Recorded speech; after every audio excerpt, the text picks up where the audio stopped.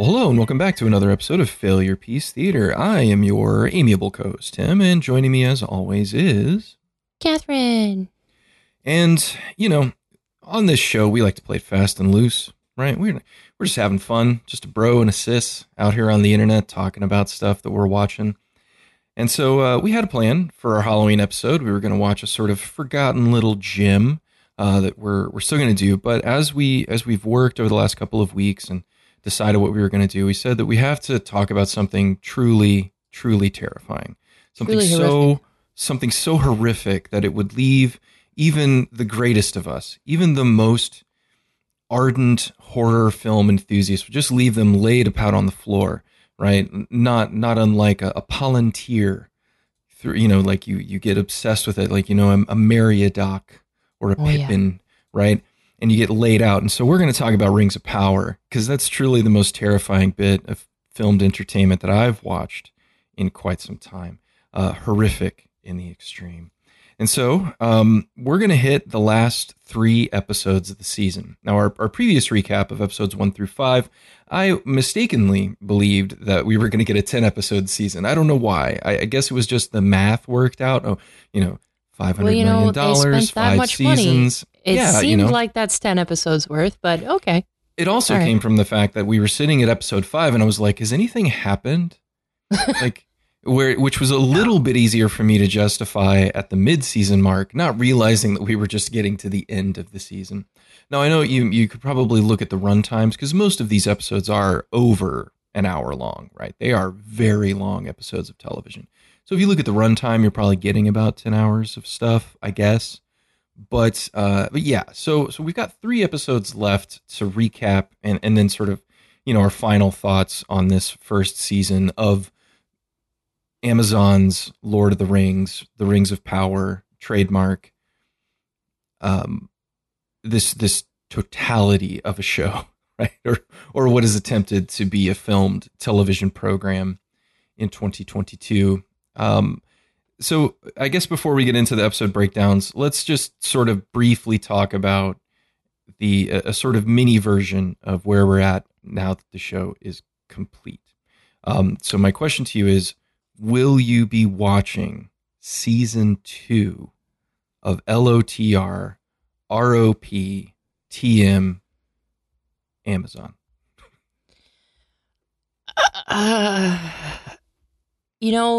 Here's the strange thing. I probably will watch it.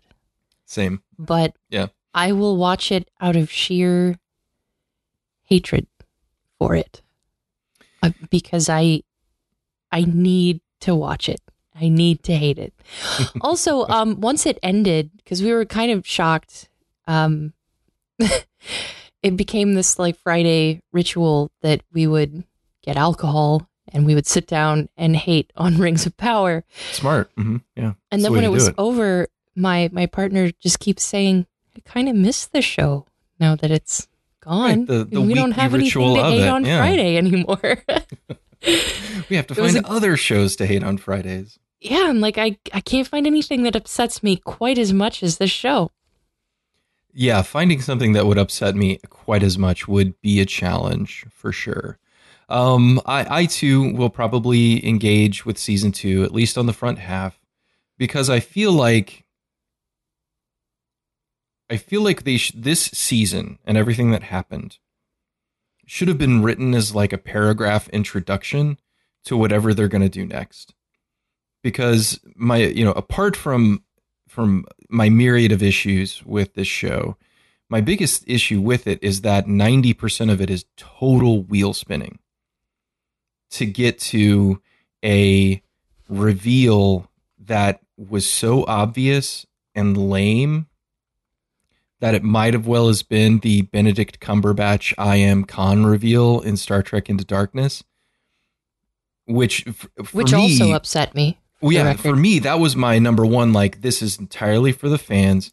Like, the look on Chris Pine's face when he says I am Khan in that movie should be everybody's face. Just like, who the hell is that?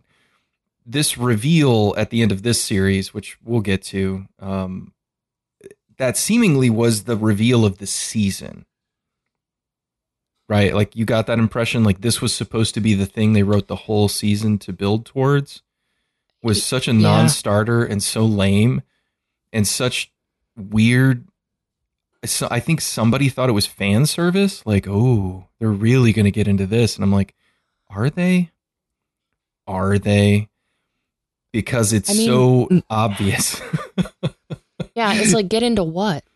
Yeah, like it's just so obvious what they're doing. But yeah, there's a certain element of, now that these characters have been established, now that, you know, whatever parameters of the world they wanted explained have been set up and explained, they might be able to do something interesting with it. And a lot of that can be illustrated through Galadriel, right? Because I still think she's one of the weakest characters on the show by so much margin. But a couple of key things happen in these last few episodes that make me think they're going to now transition Galadriel from, you know, Galadriel warrior princess to like Galadriel Lady of Lothlorien, you know, this sort of thing. And so, you know, we can talk about those a little bit when we get there. And I'm not going to say that that's going to redeem that character. It still seems like they just don't really have a strong fundamental idea of who they want that character to be, and a consistency of thought, expression, and action pushed forward by motivation that makes sense. So that's part of the problem, is they just don't, I don't think they handle that character, but they seemingly are positioning her to be a much more interesting character in season 2 than she was in season 1. Again, no idea if that's going to quote unquote save the character. I kind of doubt it, but at least puts her on a track that's more interesting than what we've seen in the 8 episodes of this season. But it's such a strange show for me because there are little bursts of goodness in it. But it's getting harder and harder to watch 73 minutes of an episode of television for 3 minutes of stuff where I'm like, oh, that's pretty good. You know, especially like, when these really final episodes removed all the things that I enjoyed. Yeah, these last 3, I mean, in a show that has struggled to adequately support and maintain its storylines as it's gone on, like entire episodes where plot lines just don't appear, these 3 are the worst at it. Because I guess we can lay it out. The 6th episode, you know, at the end of our last recap, we sort of both realized, oh, we're coming to a conflict. The Numenorians are sailing across the sea. The Arondir human people are fending off the orcs. There's going to be some kind of battle. There's going to be some kind of fight. And, you know, that's coming soon. Well, that was in the very next episode. And that is the entirety of the episode. The whole thing is a big, you know, we desperately want to be Lord of the Rings, Peter Jackson style fight scene. It's still kind of small scale and lame, no matter how hard they try. But it was at least the most overtly action packed episode that we've had. You know, people on horses, people with swords, people running away from things, you know, just it's like a really expensive Xena warrior princess. And that was my feeling too. It was like we've seen stuff at this scale in quite a bit of TV at this point. Now, again, I'm not trying to diss it. It was obviously for television doing this kind of stuff. I'm not trying to diss Xena Warrior Princess. I loved that show. No, I don't want to put any sort of stain on the quality of Xena Warrior Princess because it's so choice. But a lot of it comes down to not just what they're doing, but how it's being filmed and how the episode is cut together, right? Like anytime you're watching, you know, a few dozen people charge across, you know, screen on horses, is that exciting? Yeah, I mean, sure. When it's all like big crane shots that you can tell are like just loosely connected visually to where they're headed. It's like, well, you just took everybody out to a field in New Zealand and told them to ride from left to right. Like, that's not super exciting, right? It all comes down to how it's assembled. Oh, it's exciting. And I just don't think it was. I just don't think it was very, very exciting to watch. So, dear listener, if you want to tap out now, know that we do not recommend the first season of this show if you still haven't watched it. Not at all. If you're a huge Lord of the Rings fan, again, there are maybe 15 to 20 minutes of material in the entirety of these first 8 hours that I would say you will probably enjoy. Or if you're a masochist who loves having your time wasted. Yes, if you just really love, I mean, if you just have infinite amounts of TV watching time and you just want to like throw it on and see how it goes. Like if you're having major surgery and you need to recover at home in front of the TV. Yeah. Absolutely. Watch it. If this had come out during the COVID-19 pandemic, probably would have been gangbusters. It would have been like, freshness, freedom, anything, right? I would be so excited, like, wow, this show sucks. Wow. Yay. Oh, man. So the issue, of course, is that they're trying to play in a sandbox that has been explored very well by Peter Jackson, one of the greatest living filmmakers, and they're just not hitting it on most beats.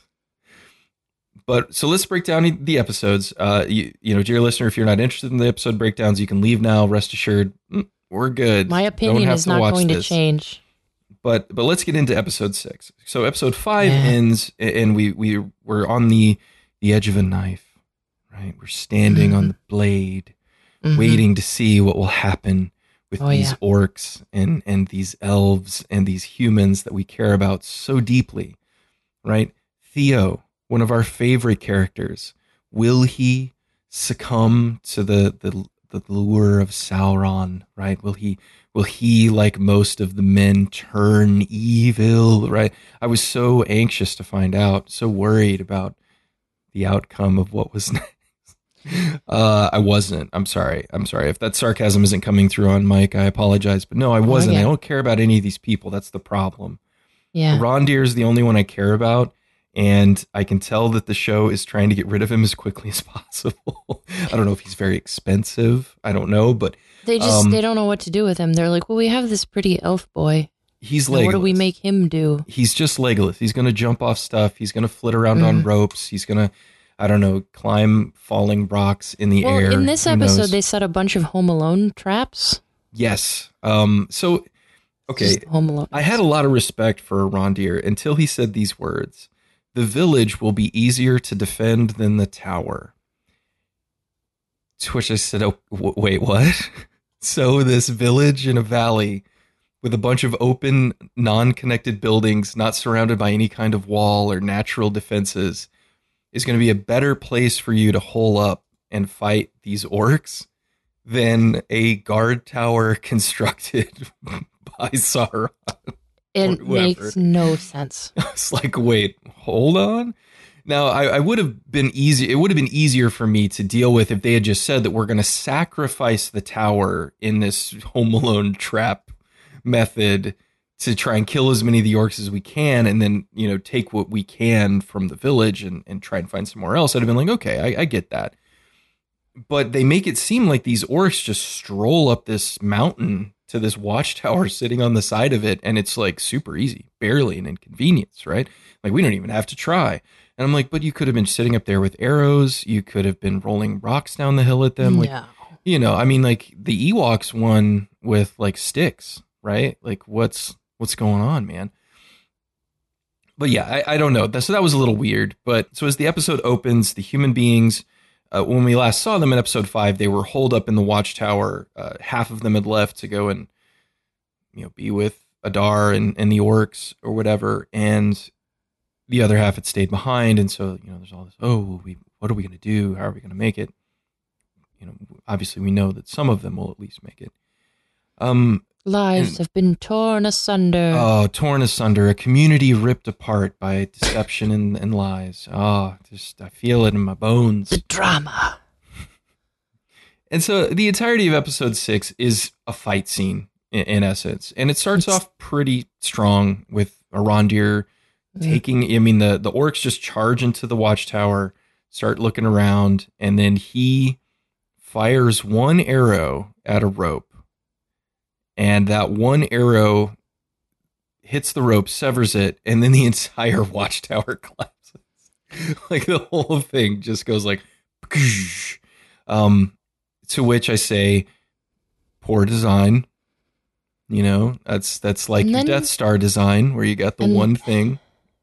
And then the rest of it just kind of devolves into throwing paint cans at Joe Pesci's head. Like it just really, I did not enjoy the way that this played out. It didn't make any sense. They pull down the tower. Why? Yeah, again, it seems like a fairly like good defensible structure to try and But nothing really provides defense like a thatch roofed cottage. Yeah, I mean, you know, the more thatch that you can have on your roof that's easily set afire by flaming arrows is probably better. You know, don't even bother wetting it down. Just, hopefully it's been a dry season and it's just immediately poof. So yeah, so they bring the watchtower down and that kills, I mean, from what we can see and the orcs that we've been shown, it kills basically all of them, right? Or at least it appears to. But then we find out there are way more, of course, because they're like cockroaches. If you see one, there's actually like 300, just the life of the orc. And so they kill a bunch, but Adar survives, of course, because, he sees it coming because he's smart or whatever. And so like the humans have set up in the village and they have all these traps. They have all these carriages full of explosives or fire. I don't even know what they're full of. Oil, something. And the show you don't see them making the traps. They don't really have a Kevin McAllister setting up for Joe Pesci to return. Right. You don't see him tying the paint cans up above the stairs. Which I think that would have added something to it if we could have seen like the villagers working together. But mostly we just see them cowering in a corner, absolutely terrified. And then they start setting shit on fire. Yeah, I mean, like, there's a brief... So the orcs, there's all this tension, like, oh, maybe we killed them, which obviously, of course, they haven't. But maybe, maybe we've won. And then, basically, the orcs come over the hill, and it's nighttime, and they start, like, pushing flaming carts into groups. That's what they're going to do. And there's a bunch of tension with Bronwyn, because she has to go and light one of these carts on fire. Because and they didn't prepare for this. They didn't prepare this. They just they're gonna like flint and stone to start this fire, and it doesn't work. And of course, it's the most ridiculous thing. And so like all the orcs come and they have like a brief moment of like, oh, we're gonna win, and so they're like hiding on the roofs with arrows and they're shooting them. And I'm like, you could have done this at the watchtower. You would have had higher vantage points. But no, it's fine. The watchtower wasn't as safe as the village, you see, because the village has like thatched roofs, cottages, thin wooden walls, like all of these really great defenses. And so the big reveal of about the halfway point, the 30-minute point of the episode is that they haven't been fighting orcs. They've been fighting the humans that left the village to join Sauron in orc gear. And there's this moment of like, wait, we done been tricked. We thought we was killing the orcs. We just killed the other humans. So we killed our friends, right? There's this big emotional music swell as they pull one of the orc helmets off a guy. I don't understand why they were surprised by this.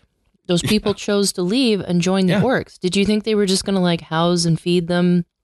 Well, they were just going to hang out. I mean, like, they're the people, they were just going to get to play a lot of video games, smoke a lot of weed, and just chill because orcs are cool like that, And yeah, so there's like this whole like, and I'm like, and they pulled the helmet off this one guy, and Bronwyn or somebody goes like, oh, and I'm like, am I supposed to know who that is? Like, is that person important? Is that like, oh no, it Charles, it's like, it's the guy from the bar who was angry. It's the man in the bar. I was like, all right. So, I mean, I understood that he was human, but it seemed like I was supposed to know who he was. I'm like, I don't care. Like, I don't know who that person is. So yeah, anyway, so that's the big like mid-episode reveal. And then the orcs swell in and they are like like trapped in the bar, right? They're like stuck in the bar, and they're trying. Which again, I don't know why they would go to the bar. I mean, it's just a building with a thatched roof. What difference does it make? But so they all go to the bar, and there's some good fight scenes. There's a great fight scene, probably the highlight of the episode. It certainly isn't the Numenorians and their stupid fucking armor rolling over the hills. Nobody cares. But the best scene in it is Rondir fights this like massive orc. We'll call him Large Orc. I don't know if he had a name. I didn't look at the credits. But he's fighting to protect the bar, and he's like doing all this stuff on the rooftops. And then like this massive orc just kind of like comes after him, and he gets into this big hand-to-hand fight with him. That for me was probably just the visual highlight of the episode. Again, I really, Rondir is one of the few characters in this storyline set that I care about. So seeing him legitimately appear to be in danger was cool. I enjoyed that. I thought that was a good fight. It was executed pretty well.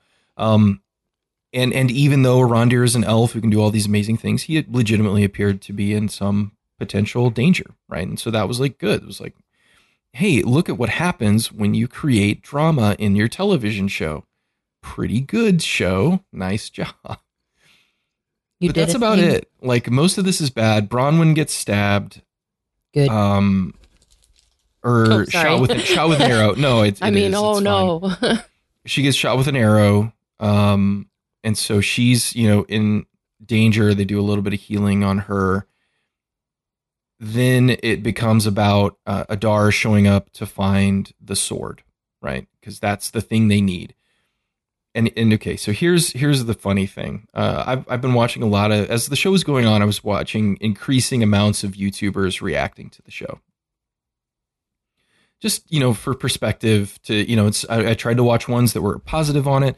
Like I was surprised that like Nerd of the Rings, which we've mentioned on the podcast before, was his desire to remain like upbeat about the show, just like, hey, like I don't really get why they're doing this, but let's see how this plays out, and he's, as someone who is like embedded in Tolkien's lore, has an incredible wealth of knowledge about who these characters are and how they behave and what they do inside of Tolkien's, actual writings.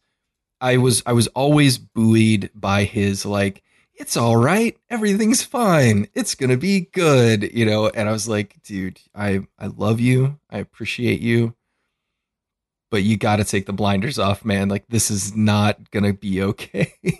But I tried to watch stuff like that, but I remember watching this one guy and he was doing like very quick episode recaps. And I think he even tweeted about this, but at the end of episode, I want to say 4, maybe it was 5. It must've been 5 because 5's where they do the reveal at the watchtower of like the swords on the wall, and there's like a Sauron helmet and all this crazy stuff. And he's like, and it was just like a thing at the end. He's like, I don't know what the sword is with these stupid writers. It's probably going to be some fucking key that unlocks Mount Doom or something stupid like that. Oh. And, and well, he was right. Yeah, that was it. That was it. That's it. So the plan, what is Adar trying to do? One of the biggest questions that we've had in the show since he appeared. And we even brought up some of that when we talked about it the first time. It's like, why are we digging these trenches in the open air? Why aren't they just digging more tunnels so they can move around? It was a good, that was probably one of the better dodges in the show because they just simply chose to not address it. They just didn't do anything with it. But okay, so Adar wants the sword. The sword is important. The sword, mind you, that has been in the barn floor of a dude's house for decades, and he knew it was there. He didn't know what to do with it, wasn't attempting to protect it in any way. And then apparently Theo and his little like weirdo buddy just kind of stumbled across it because they were trying to steal chickens or something. So this thing that's literally the most important thing to Adar's plan. Like he has been doing things for years in preparation for finding this sword that was just in a dude's barn. A dude who we find out was totally cool with helping out given the chance. but yet people are being murdered, homes are being ransacked, to find this sword that the guy would have handed over if they'd just gone up to his house and been like, "Hey, do you have a sword?" And he'd been like, it was "Yeah, one I of those do." like, it was one of those like, did you try asking about Yeah, it? did you just like, did you ask anybody? Did you put a flyer up on a telephone pole? Sword missing. Like a Facebook contact. Marketplace ad, ISO magic sword. ISO magic sword turns into sword when you stab it Do in your not arm. let it poke you. Yes, avoid poking. It's. We're going to talk about this. A writer I follow, Django Wexler, he kind of had a response thread to this where he mentioned the Emperor Palpatine problem in sort of big scale storytelling like this, where if you really sit down and try and articulate the plan of the villain, like what was he trying to do, that it just, none of it makes sense. No. None of it makes sense whatsoever. Like none of these motivations work. Like, why is Adar doing all of the things that he's doing to build to this one thing that he feels he must do? Why was he so angry when they thought he was Sauron? If all of this was to help Sauron. Well, okay. So why did that make him so angry? Because it did. It did. Oh, yes. Really no, he doesn't want to be seen as Sauron. I am he believes not Sauron is fucking bad. Sauron, dude. Sauron treated the orcs bad by doing experiments on him, and that made Adar sad. So Adar, as we find out at the end of the episode, killed Sauron. But he didn't. That's what he did. No, he did. Why is he doing this? He did. He killed him because he's bad. And so doesn't make any sense. So what we can try to articulate is that somehow Adar was told, probably by Sauron, as a manipulation, because all of this is actually Sauron's plan, and we're going to get to that. As a manipulation, Adar must have been told, where if you want to create a place for your precious, precious baby orcs to live, where they don't have to be burned by the harsh sunlight, they don't have to get the rashes on the skin, and you can all be happy, is you need to make a Mount Doom.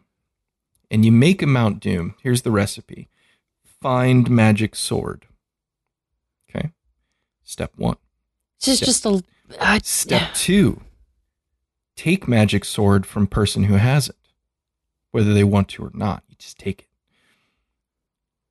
Insert magic sword into hidden hole inside of Elven Watchtower.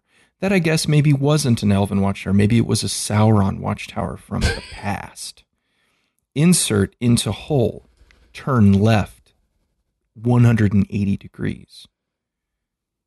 Release water from dam with sword. That's what it unlocks. That's the key. Dam.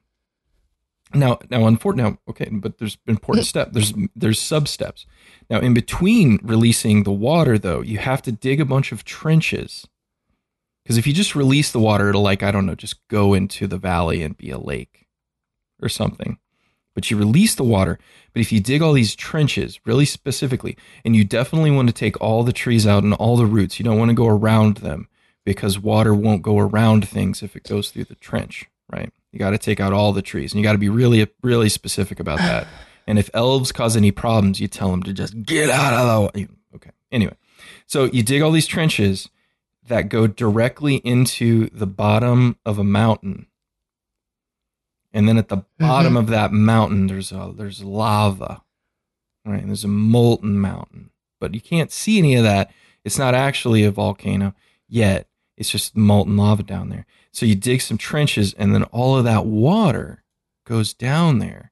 And then, I read a book on volcanoes once, and when water go on volcano, it blow up, right? A lot of underwater volcanoes, because water gets in there and then it makes problems and blows up. I read that once in like 6th grade. And so I know that's how volcanoes work. And so all of the water goes into Mount Doom, and it caused Mount Doom explosion, which is going to turn the sky black with all of the ash, and then orcs live happily ever after. That's the plan. No, I don't want to sound like a suspicious Aloysius here, but that seems like bullshit. Like, why? I mean, if you want to make a paradise where your orcs are safe, you've already been digging. Why don't you just make an underground city like Just in go World live of in Warcraft? a fucking cave. Yeah, Just like go live in a there's fucking plenty cave. of that shit. Why are you doing this? Why? Because orcs deserve. Because Sauron told you to. Because Sauron told you to. He convinced you. He manipulated you as you murdered him, supposedly, to go and do all of these things.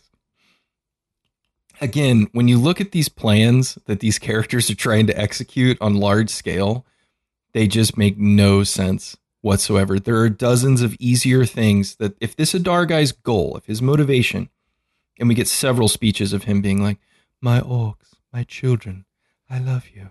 I want for you to be happy. I want you to find life, right? Like all of this bullshit. If that's all you want, then just leave.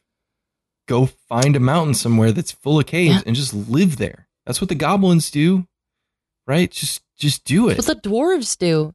That's they what live in huge caves. Like a lot of people live in caves. 9 out of 10 races in this universe do. They just live in the ground, right? Like it's fine, you know.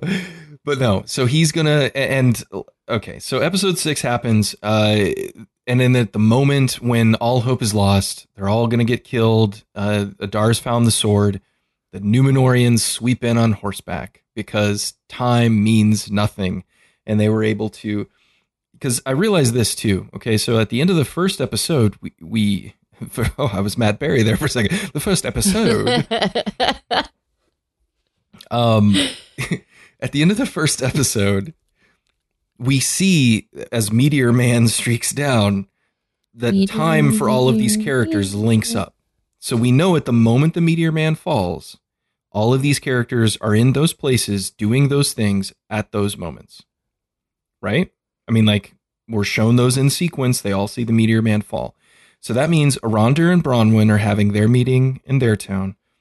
Galadriel was where? She was in Lindor. She was in Lindor, getting ready to leave on the boat, right? We saw the crazy girls in white. We saw the Harfoots. All of them see the Meteor Man fall at the same time. So that establishes all of those timelines running concurrently with each other.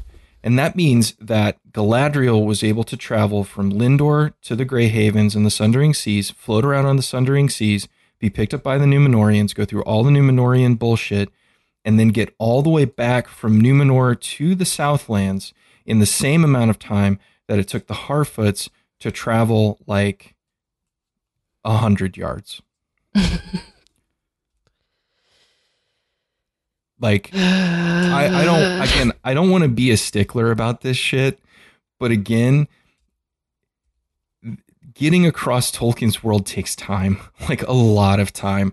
And I just don't, I know there are probably holes here where like, oh, they were actually in the Watchtower for a month or some bullshit like that. But we don't see that and nobody talks about that. So I'm left assuming that, you know, oh, it's just been a couple of days, you know? Yeah. And it doesn't work. So the Numenorians arrive. Isildur is with them. I'm so happy he's there. He's going to be such an essential part of this battle as he cries and falls off his horse and then wanders around. Just a very impressive character. I'm really excited to see where they take him in the further seasons of the show as he falls off his horse, wanders around, cries about things. But then eventually becomes a great hero or Michael Corleone tragic style figure, whichever you prefer, really. I guess it's both. So we have a big battle. They fight the orcs. It's fine. I mean, there's a lot of good horseback combat if you want to look at it from a stunts perspective. I don't. But it's not shot incredibly viscerally. It's certainly more exciting than anything else we've seen in the show just because stuff's happening. And you can look at them and be like, oh, hey, look, a horse got stabbed and fell over. That's a thing. That's a thing that can happen in a fantasy show. And of course they win, right? They win the day. And then it becomes this giant chase as Adar has taken the sword and is running through the woods. So we get another like woods chase. And man, they want it. They want it so desperately to be the horse chase through the woods from Fellowship of the Ring with Arwen. Like they want it so hard to be like that, and it just isn't. No, not even close.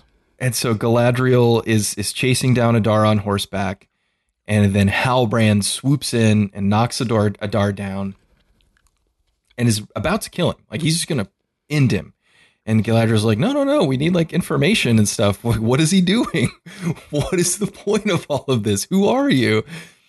And so they chain him up in a barn, not visible. Like you want to put him inside of a place. You don't want to have him like out in public where people can, monitor him or anything like that. That would be ridiculous.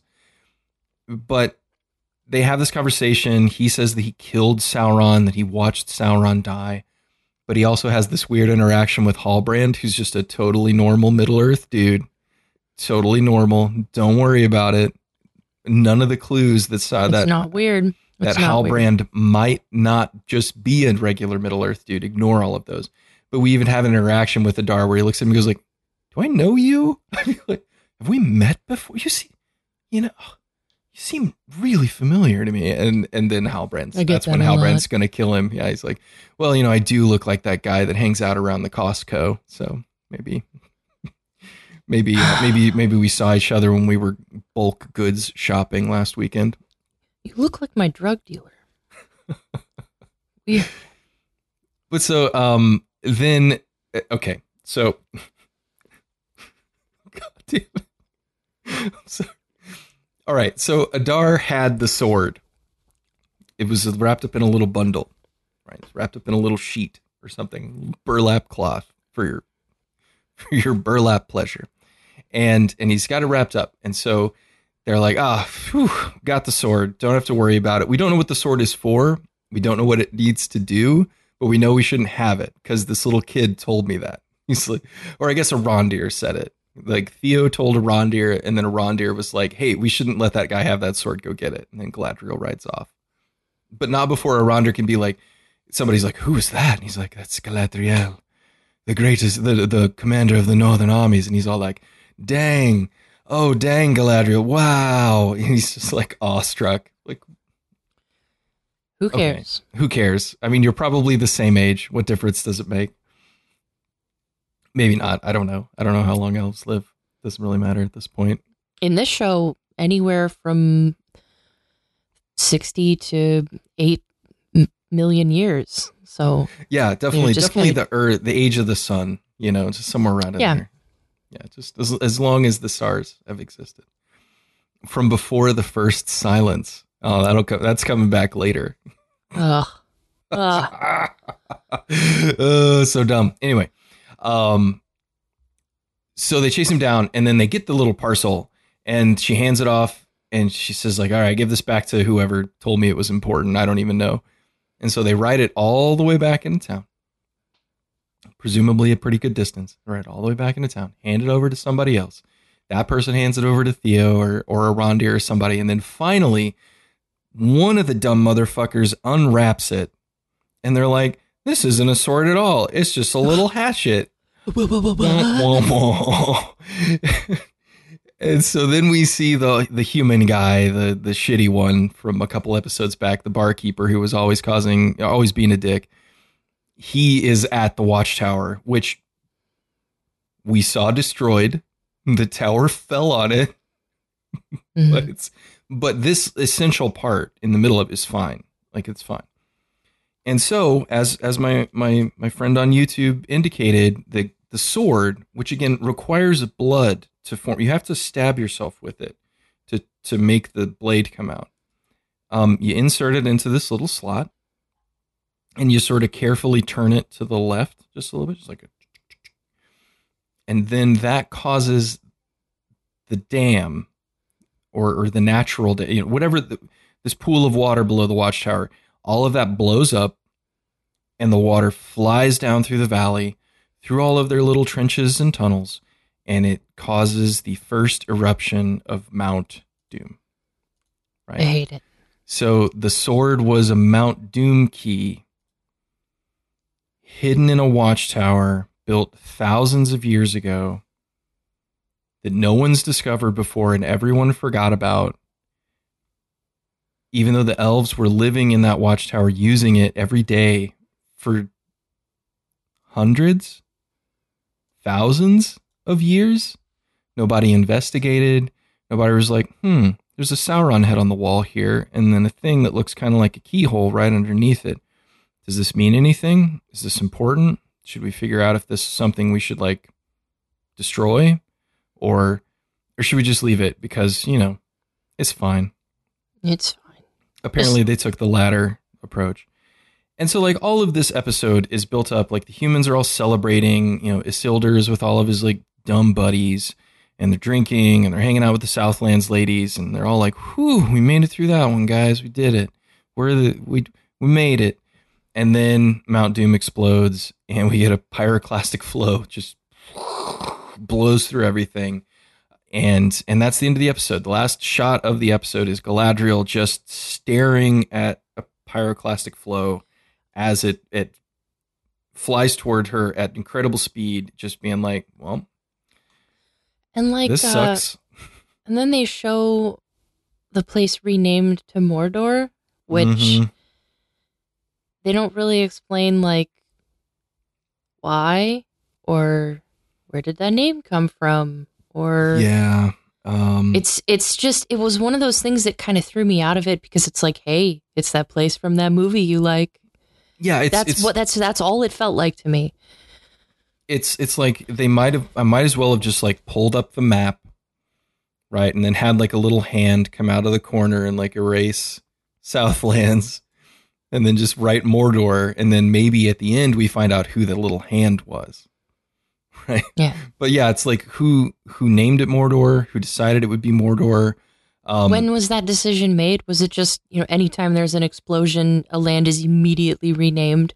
Well, see, here's where the second season's going to go, is because we find out that Mordor has a homeowners association. Oh, shit. And they held a community meeting, and they decided that there were two things on the action items for that night.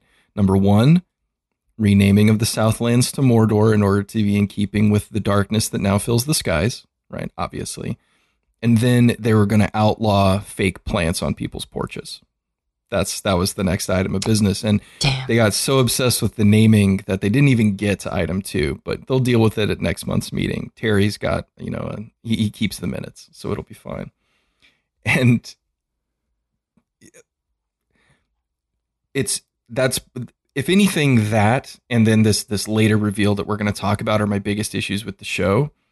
Because again, I kept coming back to Star Trek Into Darkness because the fan service in Star Trek Into Darkness is so badly executed, because the script itself was written from the perspective of talking directly to the audience, not talking to the characters, not talking to the story, not actually, because again, when he says, I am Khan in that movie, there's like this dramatic pause. That's when when the reaction should have been Chris Pine and Zachary Crispin. I went Matt Berry again. Crispin. I'm talking to camera.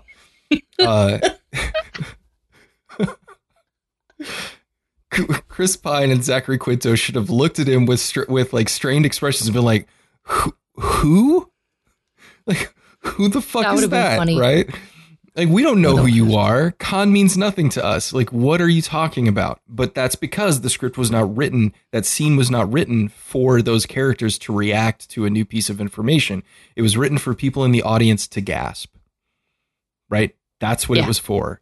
And like this reveal, as dramatic as it is to see that, oh, Mount Doom is here, the thing that we used to know as the Southlands, this, troubled but gorgeous part of Middle Earth, is now this just wreckage. This is the land of the black speech now, Mordor. And they even turn the title black, right? So you know that it's bad. It's entirely for the audience and entirely for them to understand the thing that you've seen here is now this thing that you know. Da, da, da. And it's like, well, yeah, Sure. Okay. You could have, I mean, it might have been better. Well, there's a scene at the end of the last episode where it might have been better to actually do this reveal, as a character of importance returns to this area post, Mount Doom creation. But you can tell, again, this script was written to tell things directly to the audience, not, have them be revealed through character interaction.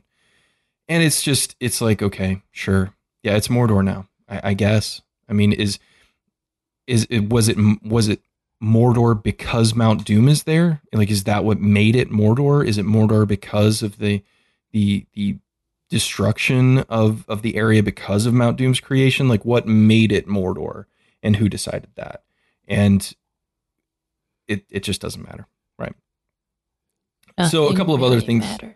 It doesn't. Yeah, I don't know. That's part of the problem, really. And so, like, the battle scenes are fine. If there was one episode of the show that I would say just go ahead and watch it just to get a sense of like what the show is, I could probably point to this one and say it's probably one of the stronger total episodes in the season. But a lot of that comes down to the fact that it's because it focuses on a single storyline and a single set of characters. We don't really diverge off into these other places. There's a decent bit of action, because again, I think my biggest issue with the show is it's trying to do too much all at once. It really should have focused in on some smaller, not even smaller stories, but I mean, like, which ones of these stories really matter for the progression of what we're getting in this season? And honestly, this one's obviously pretty important. So I think it would have been better to develop these more completely. And, because we also get to see some of these characters interact together for the first time in this episode, right? Because we've had Arondir and Bronwyn and those characters off doing their thing. We've had Galadriel and the Numenorians off doing their thing. And now we're getting to see them come together and nothing happens. Right? Like, I was actually like, oh, it might be kind of cool to see these characters intermingle now and get to know each other. We get 3 interactions. Arondir being like, oh, that's Galadriel. Wow. Look at that. Neat. She's so cool. Oh, man, I've heard stories about her. She's pretty pretty. I don't know. I've been hanging out with this Bronwyn chick, but I think I might change. No. We get Bronwyn, for reasons apropos of nothing, toasting Halbrand in the town square, being like, the king of the Southlands. I'm like, how do you even know that? Yeah. Like, I mean, I understand, like, a character. I think a character does be like, oh, look, that's the guy. He's got the thing. He's got the little like amulet thing. Did it occur to anybody that he could have stolen that?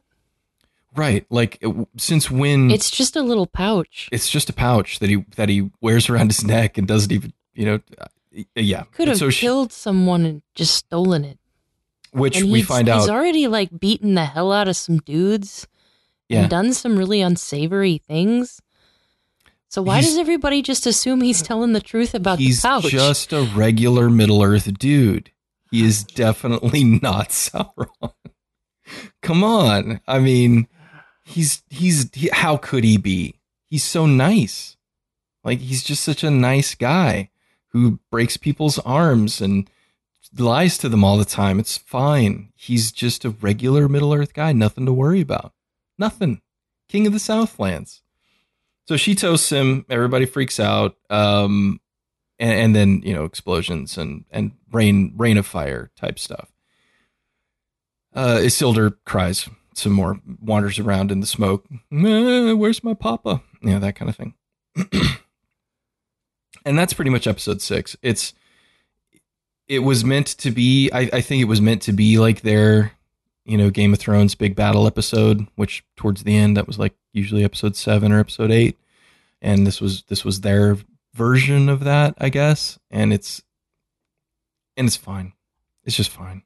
But most of the story stuff that's happening is dumb. Because Adar also escapes somehow. He gets away because we can't kill him. He's actually one of the more intriguing original characters. So he's got to be around. Right? Maybe he's going to be working against Sauron because mean to orcs, that kind of thing. So then we move on to episode 7. That is the last time that we will see Arondir in this season, which I thought was kind of shitty. I take it back. No, he does appear one more in episode 7. He's in the sick tent scene, I think. But yeah, so episode 7 is,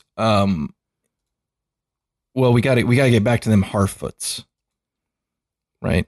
Why? Because if you forgot about them in that last like really exciting episode, they want everybody to know that they're still there and they're still on their little journey, right? Their little nomadic wanderings.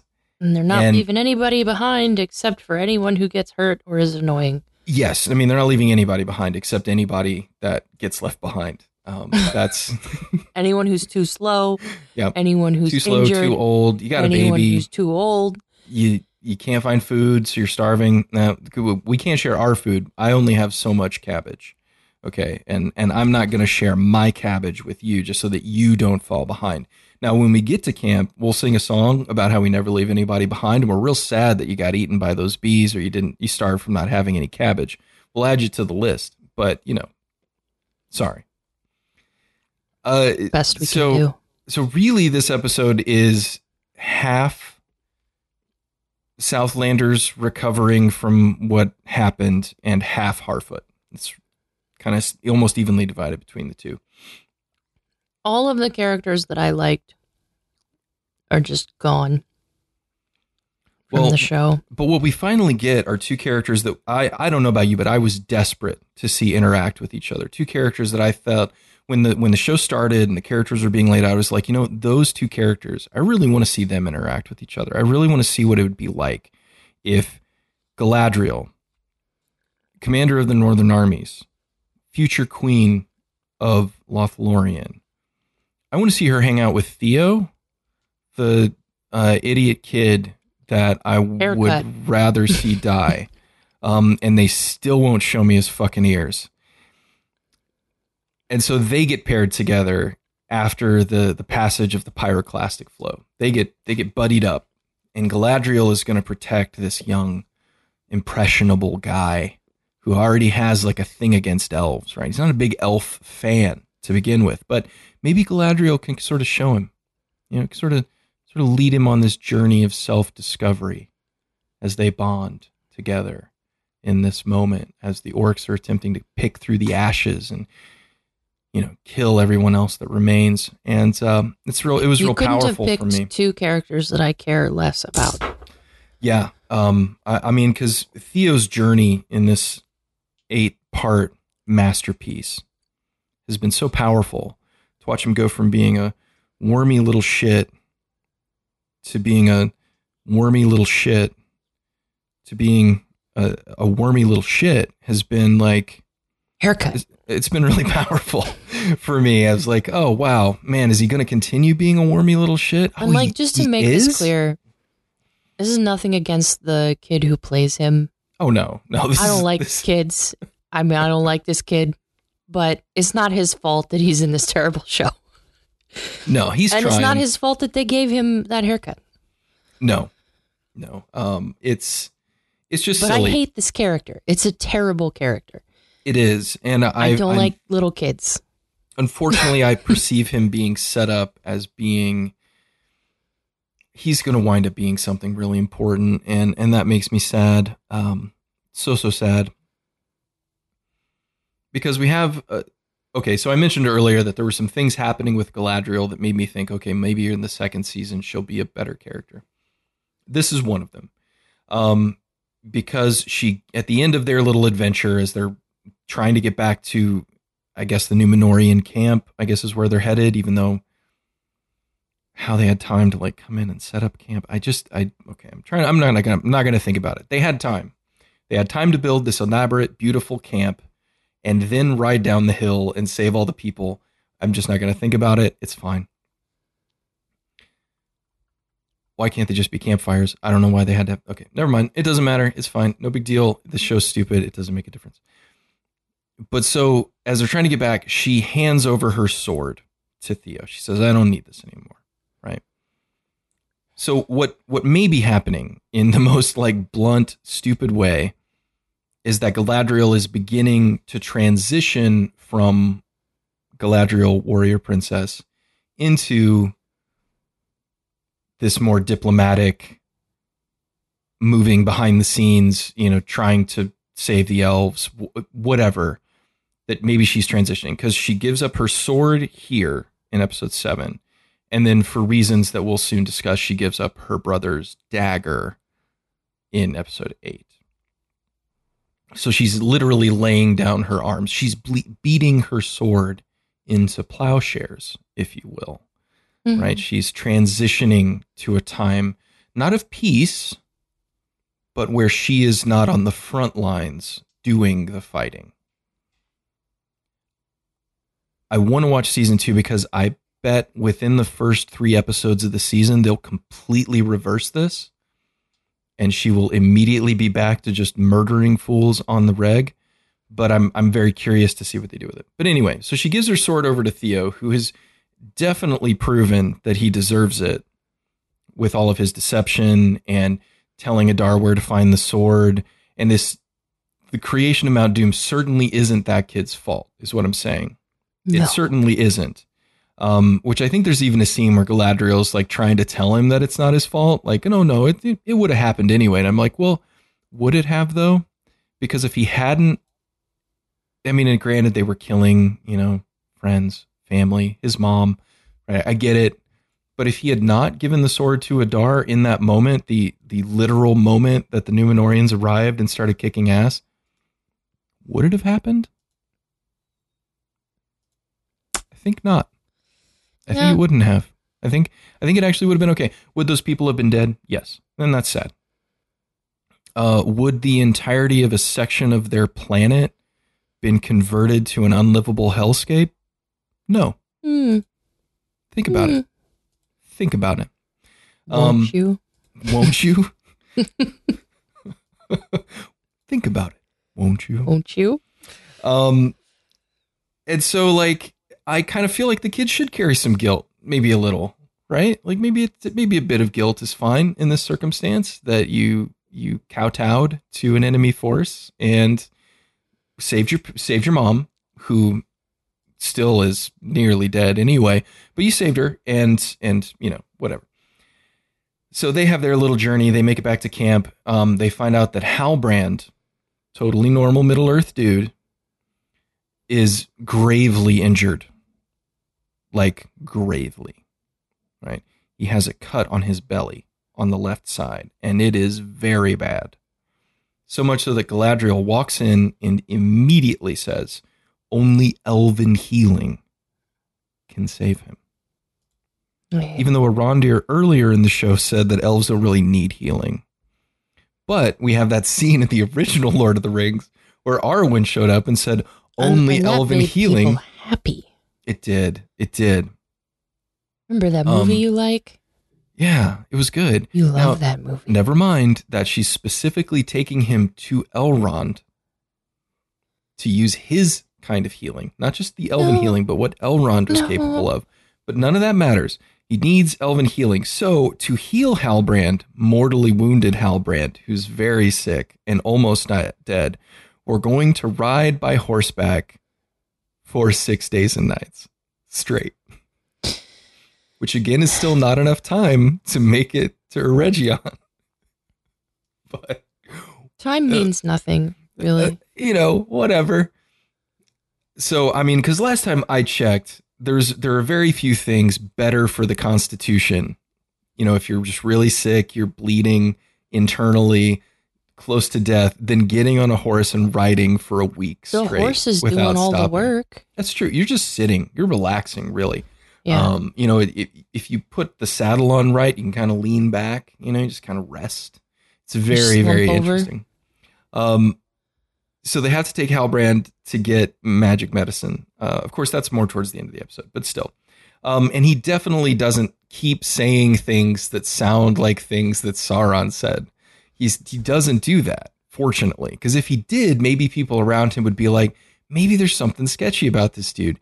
Maybe we shouldn't be doing everything that we can to save him. Maybe he's kind of not good.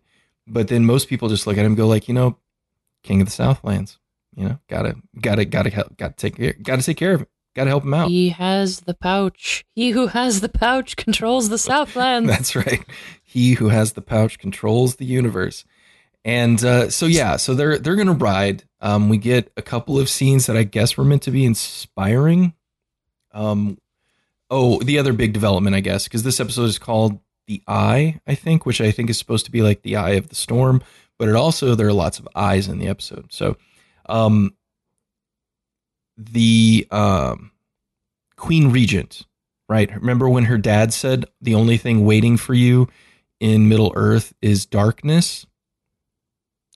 He goes blind. She has fiery stuff fall in her eyes and she goes blind.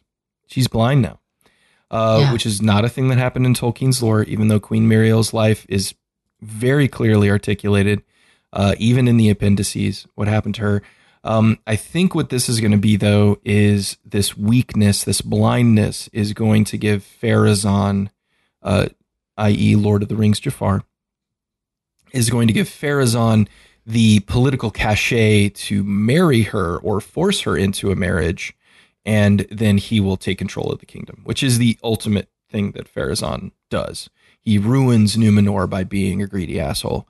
And so, like, I guess that's what they're setting up here, even though they also seem to be setting up some kind of, like, secret romance between Elendil and Muriel. I don't know. I don't know what that is. I don't know what they do. But there's, like, this long scene in the ship as they're arriving home where he's like, well, my name doesn't just mean star love person or whatever they talked about in the previous episode. It also means elf friend, which we learned from great Galadriel. Big old dong. Oh wait. I mean, we can only assume, right? I mean, we can only assume that that's what Elendil's packing. So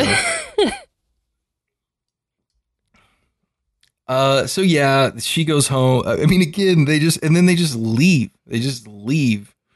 The Numenorians don't even stay. I guess they leave a few of them behind, but like a bunch of them like load up in a ship and just head back to Numenor right after this battle. And I'm like, so you're not going to stay and like make sure that the orcs don't sweep over them and overwhelm them again? Nah, you're not just we're done here. They speak briefly of another place we've never seen, which is like the Numenorian colony. Like that's where they're going to move everybody to, because there was a colony on Middle Earth of Numenorians. That's, if I'm remembering right, that's eventually where that region is eventually like where Aragorn comes from, right? Like that's kind of where he's born from. Again, my knowledge of that is sketchy at this point. It's been a while, but so I assume they're going to establish the Numenorian colony, some kind of trade between Middle Earth and Numenor, and moving back and forth very quickly, apparently, because ships are just super fast. But like, yes, so Mordor is Mordor. The Numenorians just ditch and go back to Numenor. Muriel is blind. Halbrand is totally not Sauron. He's just a regular Middle Earth dude. No problem.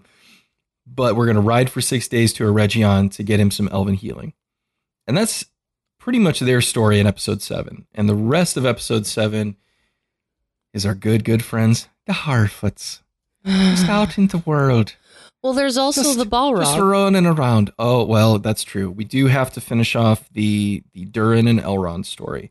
Because they do not appear them again in episode 8 at all. Well, Durin doesn't. Elrond does. So, yes.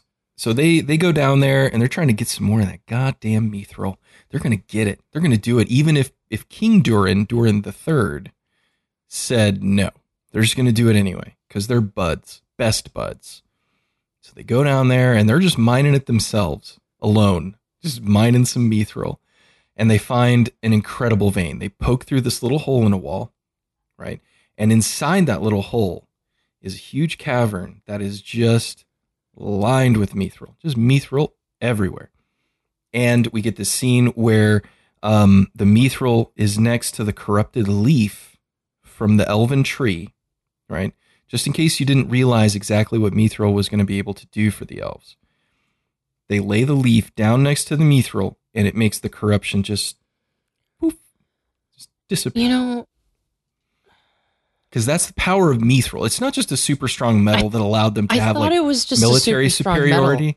No, it's magical, right? It's magical. And if you wear fuck it, me, I didn't know it was all magical. so when Frodo goes into Shelob's cave with that mithril suit on, what he's actually doing is dispelling the corruption with his upper torso, right? It's just this explains everything. Yeah, I mean, it's a magical experience for everyone. And oh god damn it. Yes, so the mithril is magic because of trees and Balrogs and elves and lightning or something, and they're mining for it and they get caught. Oh no. The guy from Ozark's very angry, and he's telling them that he strips Durin of his title, which doesn't even seem like that's a thing that he can do. I mean, maybe he can. He's the king, I guess. It doesn't really matter. It really didn't seem like it, because even Durin was just like, "What are you doing?" Yeah, like this doesn't mean anything. I'm just gonna put it back on. Like, I don't know what you're talking about.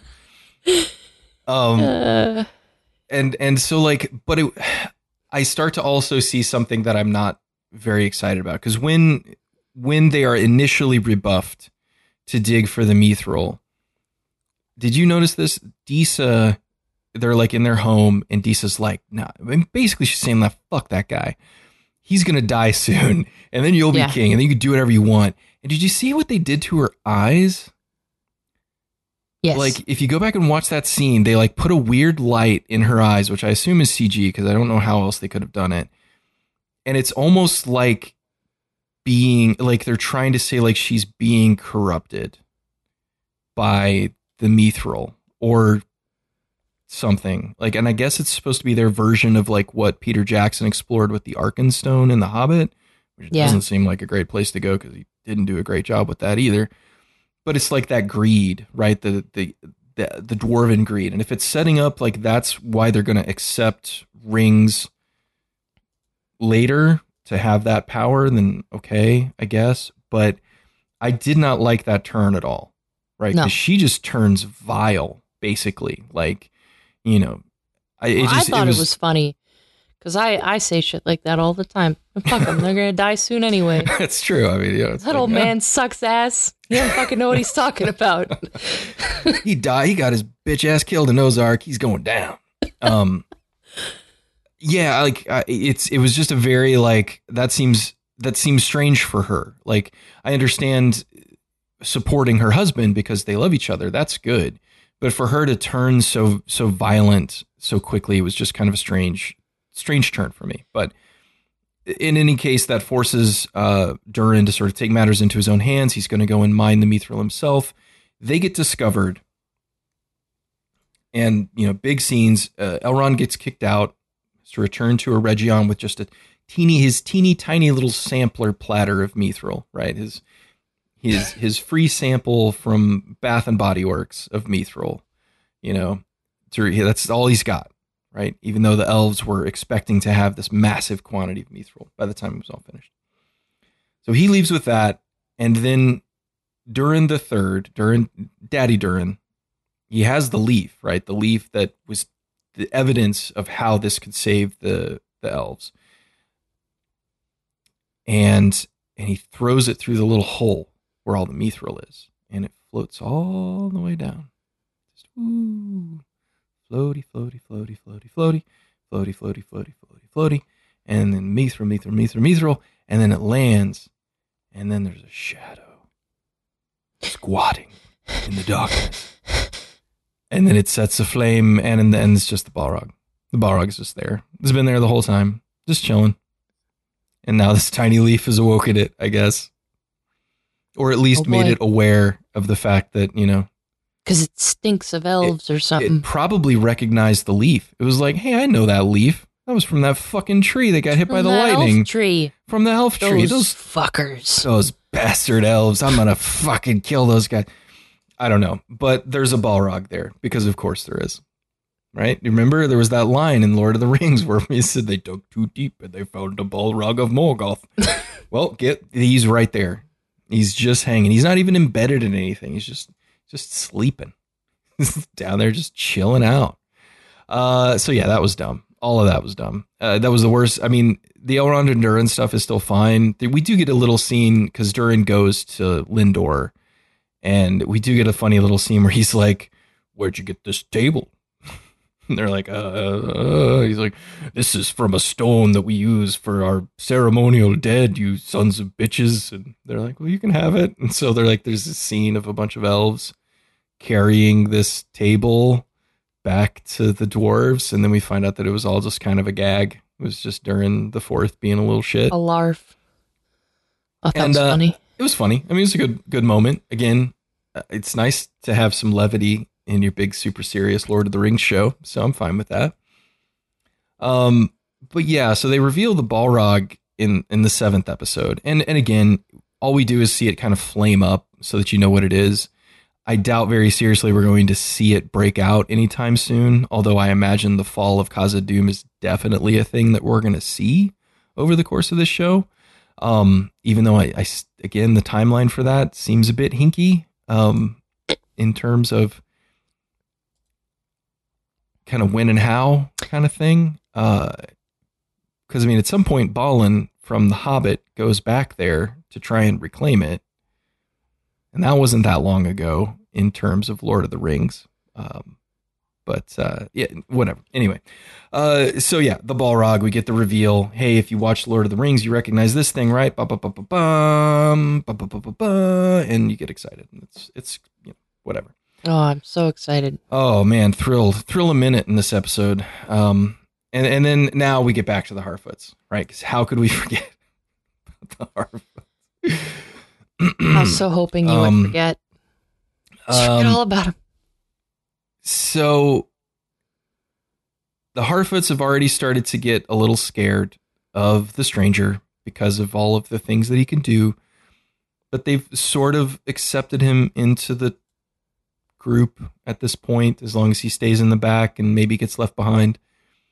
That's all fine. But they're trying to get to this valley where they stay for a good chunk of their little trip, and it's very lush, and there's all this food, and it's a great place for them to stop. But when they arrive, it's decimated by the Mount Doom explosion from the previous episode, right? So the chunks of Mount Doom have landed there, set the trees on fire, burned everything, and so now their ability to survive is in question, because how could they possibly survive when this, essential part of their journey has been destroyed? Never mind that nomadic groups, when one place is fucked, you can just go to a different one, and there might be another one just not too far up the road. But so there's all of this, like, I don't know, all of this like back and forth about what are we going to do. And then the stranger does some strangery things, and he revives all of the trees, but not quick enough. It's not immediate. And so they're like, "Fuck you, buddy. Get the fuck out of here." Like, so he does all this magic shit. He says all this Quenya, and of course, none of the Harfoots know what that is. And then, like, but nothing happens, right? A branch falls off and almost kills a kid. So they're like, "Get the fuck out of here, you asshole." Like, "You almost killed one of our little ones because they ran under a tree that was already burned and a branch fell off. Get out of here." It doesn't go down quite like that, but it certainly feels that way. It feels like the Harfoots are constantly on the edge of sending the stranger away. And the things then he does something useful, and they're like, "All right, like, you can stay." It's so like, we see, again, this is a show made entirely for the audience, not the characters. We see a little sprout, a little spriget of life pop out of the tree. So we know what's going to happen, but whatever. But so the main like action for him though is that they've identified the constellation that he needs to find, I think. Is that what it is? Like, they look through all their old like dumb Harfoot books, and they find the constellation. And I might be conflating this a bit with the 8th episode, because the 8th episode picks up pretty much right away from there. Yeah, I don't know. We don't get that this episode. That's the next one. But so he heals the tree. It doesn't work. They give him an apple and like send him on his way, kind of thing. Like just take off. And and they give him the star map. So that's it. They don't identify what it is, but he recognizes the formation of stars in one of their books. They give him that little map of the stars, give him an apple, and just say, head towards the humans, vaguely in that direction. Just start a walking. And he takes off. But then the weird ladies show up, the white ladies, who we still don't know who they are. They apparently are magical. And they identify... They look like fans of Sauron. They're big Sauron fans. Sauron stands. That's what they are. They're looking out there for Sauron. And they got cool helmets and weird little headdresses and, you know, all of the things you would expect for somebody hard traveling through the world on foot. Because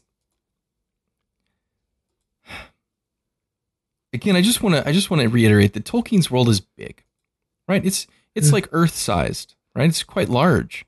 And when you want to get places, you typically need modes of transport. And even in like just regular ass Lord of the Rings, Nazgul, right? Mystical, magical ghost men still fucking rode horses because you have to do that to get places faster. And it's fine. But whatever. They're walking around on foot because they're super magical and they can do whatever they want. And so they show up and they, because when the Harfoots wake up the next morning after the stranger leaves, the world is changed, right? Everything's green again. There's apples everywhere. We got cabbages at the ass. We got everything we ever wanted. Everything we ever needed is here because magical stranger man made it happen. But we didn't wait 24 hours for the effects to fully take effect, right? Like it's like when you take your antibiotic and you're mad that it doesn't work after 10 minutes. And you're like, you know, why don't I feel better? I need to feel better now. So the Harfoots are a story of learning impulse control. That's really what it is. But so Nori decides that because the people in white show up and they do some crazy shit and they realize that the stranger's in danger, the stranger danger. And so she's going to go find him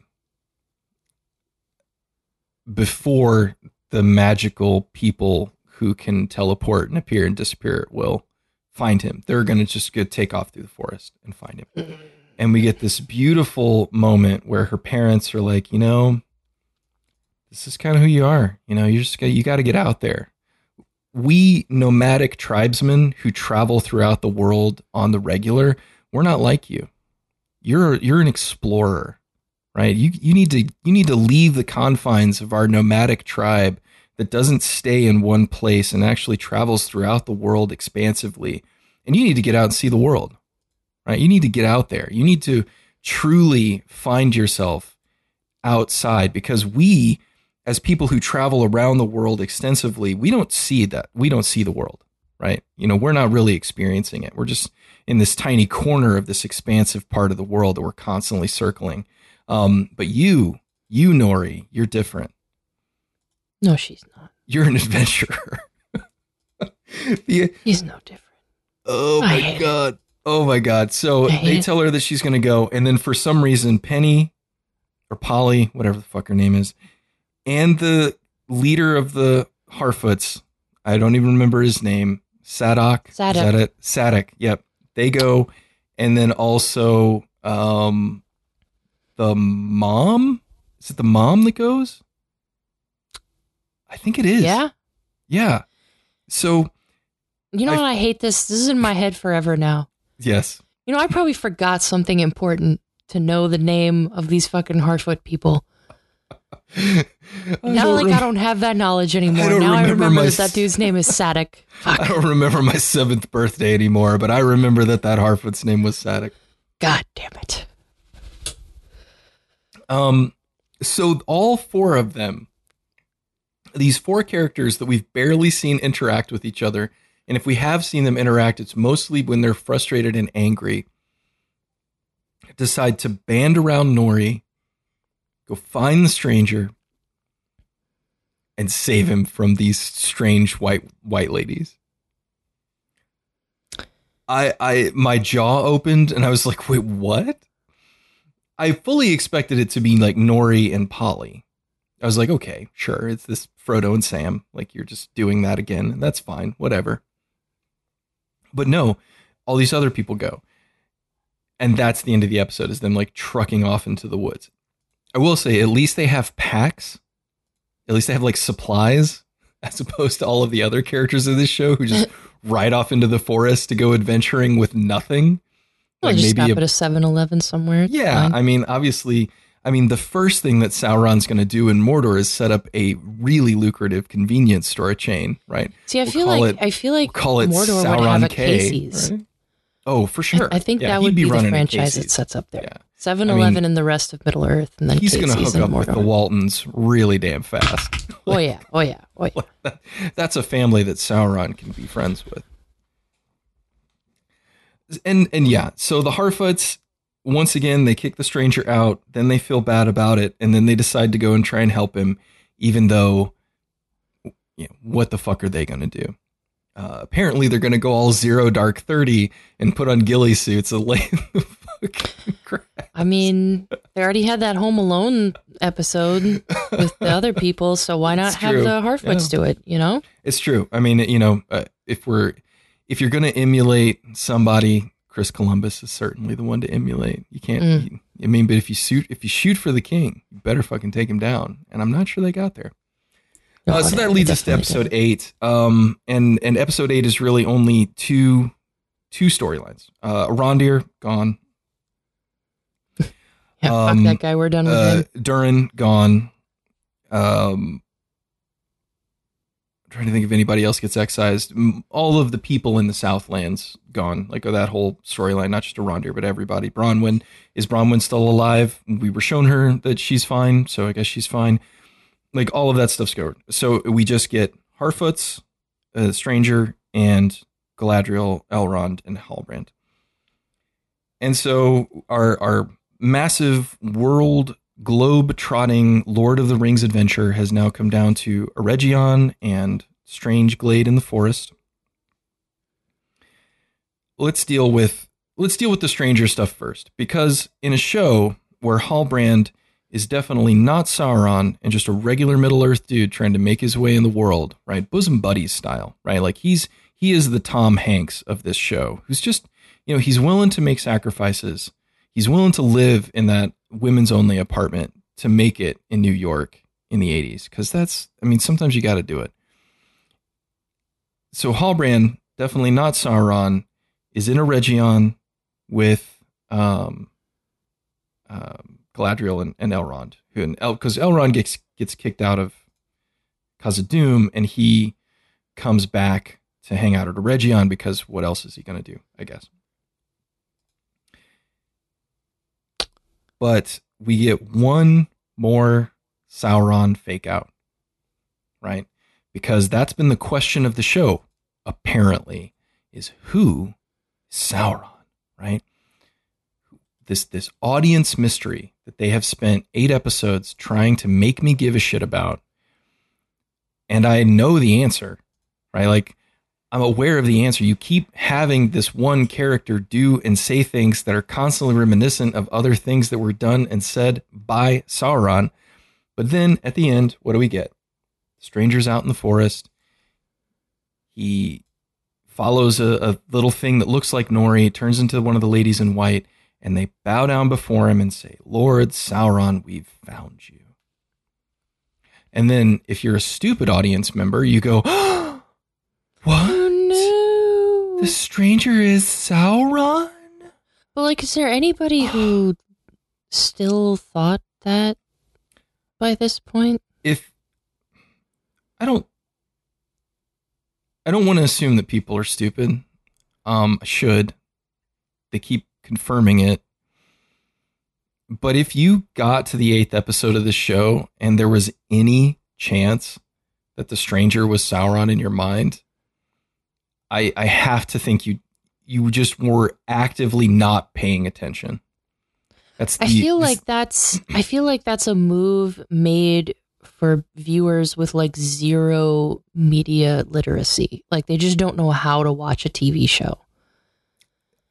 That would make sense to me. Because for the stranger to be Sauron, it would have to unwrite 95% of what the show has been building for the last 8 episodes, right? It doesn't make any sense for that reveal. And so they bow. The stranger's like, well, maybe I am bad. I don't know. I don't remember things. And then the Harfoots appear in their Zero Dark 30 ghillie suits, and they start hucking rocks. And, yeah, like what did they really think they were going to do? I don't They would know. just chuck apples at him. I mean, I already mentioned Ewoks once. It's definitely got that vibe to it, where it's like, and it's like, whatever. I mean, this is I mean, again, one of the major themes of Lord of the Rings is that underestimate the little people at your own peril. Like, I get that. But yeah, this seems silly because these people turn out to be wizards of some kind. Maybe not wizards in the Lord of the Rings sense, but they're magicians at the very least. These Like, what the fuck followers are they of really? Sauron's. Like, who are these people? We never find out. No, we don't. I think they'll return because, okay, so the battle happens. I mentioned way back in the last episode when we talked about the first episode that it was Nori's dialogue that very nearly just made me turn the show off completely. Like, nope, not going to have a character being like, what about the wonders in the world, mother? How can we go find them in the world? You know, it's just like, where my pot of gold's at the end of the rainbow, mother. What do I got to go find it? You know, and it happens. Just feel like I was meant for something. And it happens again in this episode. Yep. Because, and I wasn't going to turn it off at this point, but I had to pause it to control my laughter.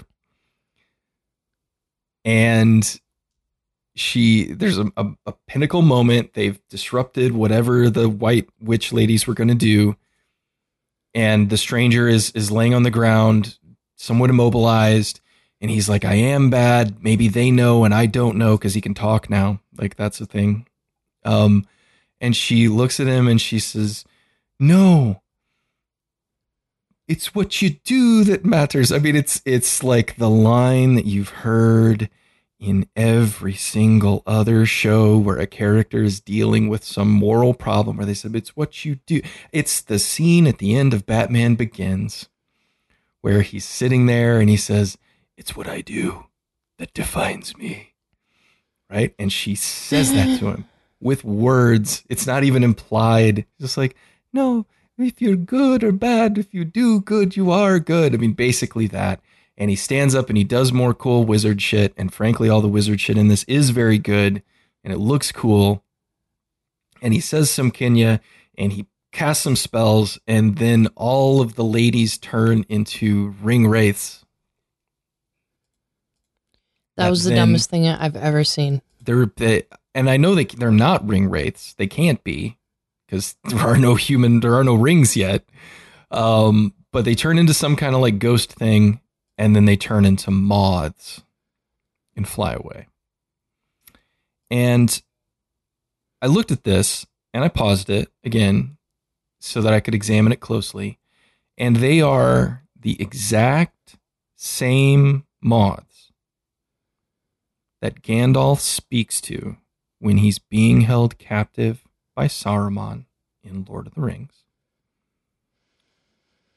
That he then communicates with, and they go and summon the eagles so that he can escape. And a piece of me said, I bet it's just a visual thing. I bet it's just them being like, hey, this is a Lord of the Rings moth. This is a stamp of approval. This moth has appeared in Lord of the Rings. That's a moth we can use. But then I thought, no, that's not what this show's going to do. No. It's not going to be that simple. No, these ladies that just got defeated are those moths. And Gandalf now, we're going to somehow explain that in Lord of the Rings, he has the ability to summon them.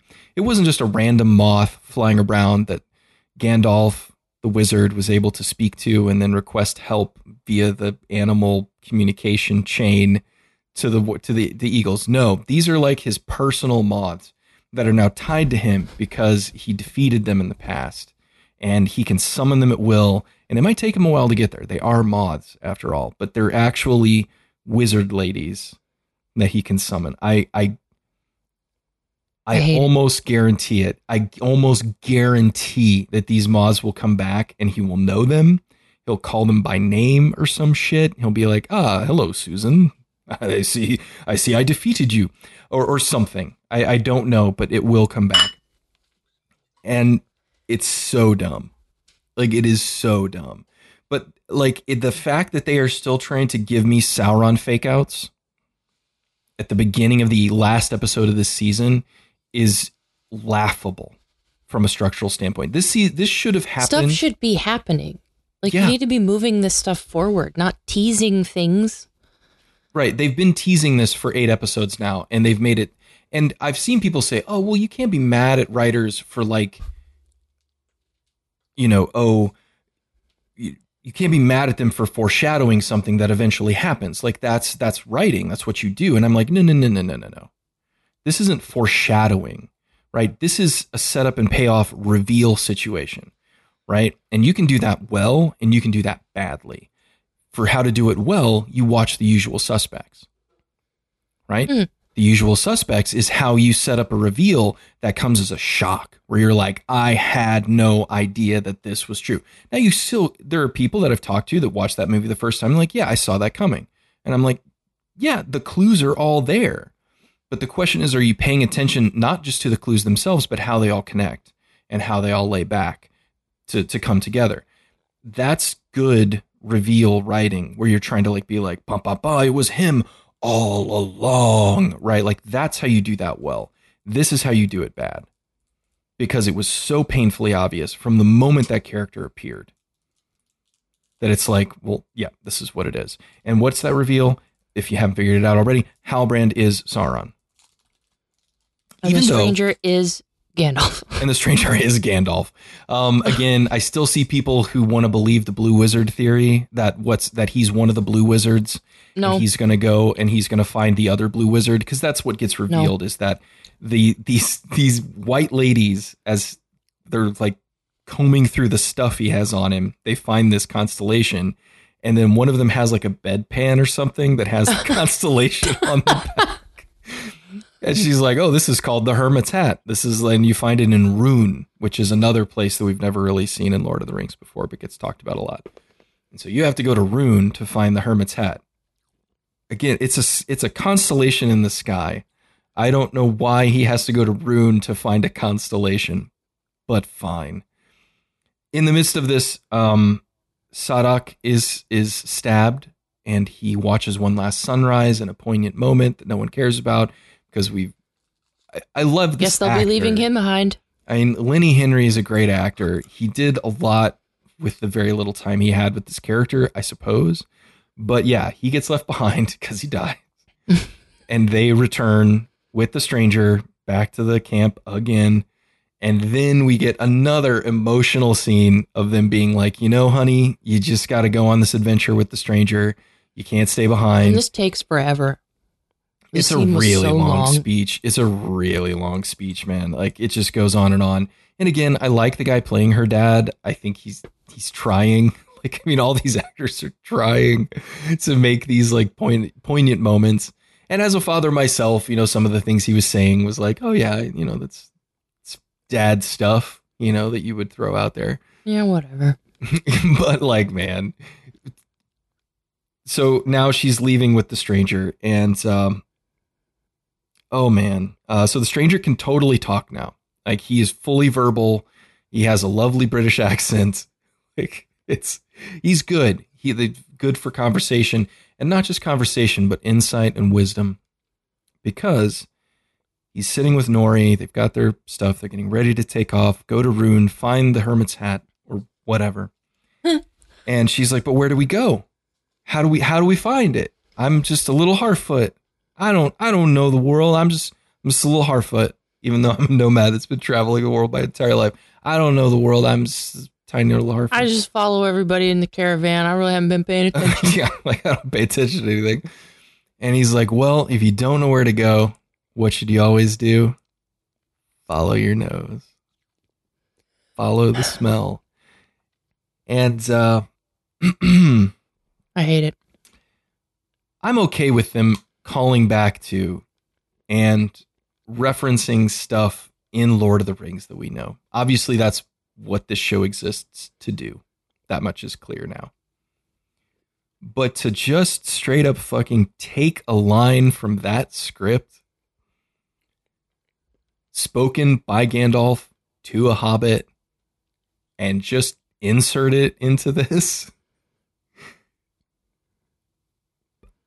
This is where I was like, okay. There's fan service, and then there is like shitty Laziness. fan service. It's and just lazy. This is just lazy. Because A, they're outside.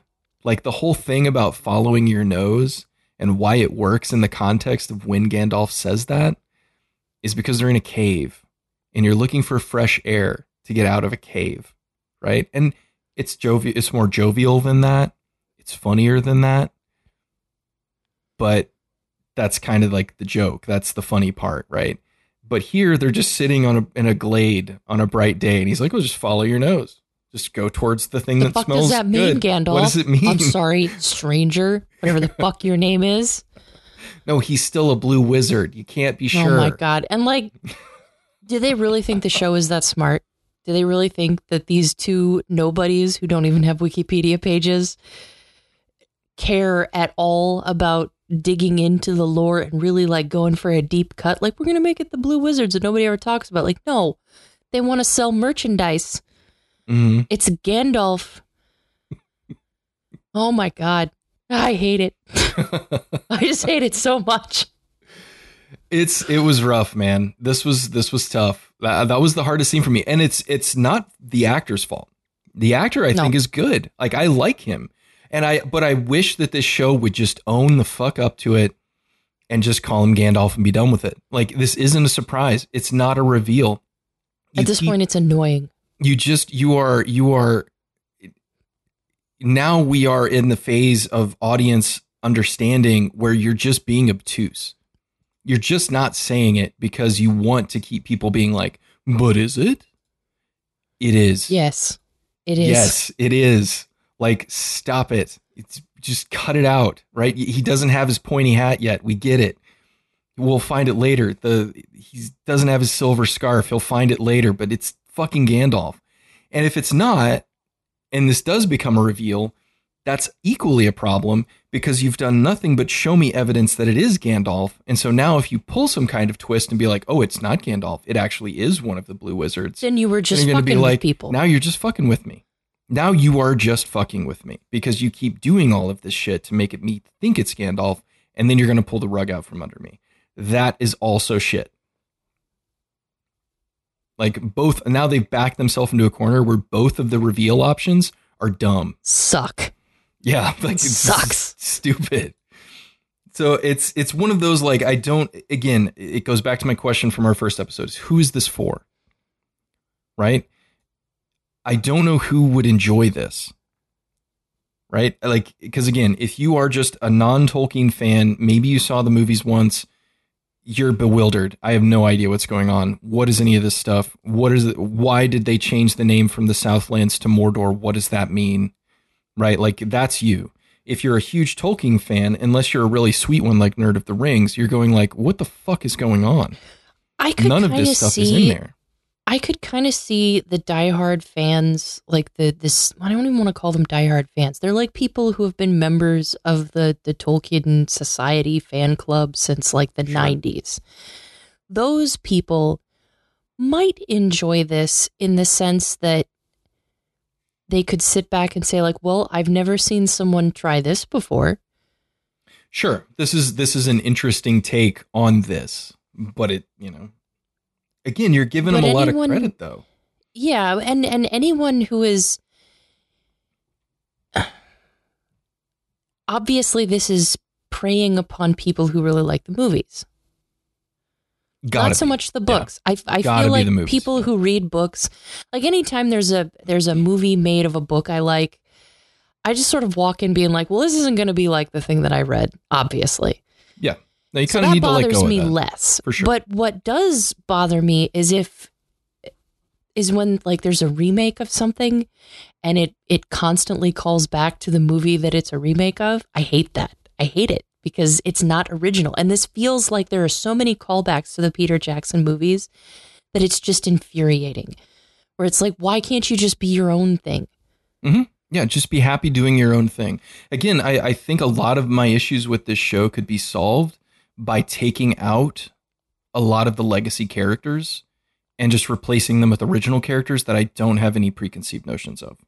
Yeah. Like, I would rather the stranger be one of the blue wizards or a brand new wizard. Like, that would be better, right? Than trying to constantly just poke and be like, hey, it's a Gandalf. you get it? Remember, I mean, remember are you that smart guy enough? I mean, you like him? Because it's almost like, are you smart enough to realize who this is? And it's like, well, I would hope so. Yeah. I mean, you keep using lines that he's spoken in the movies before. I would hope that I could figure it out.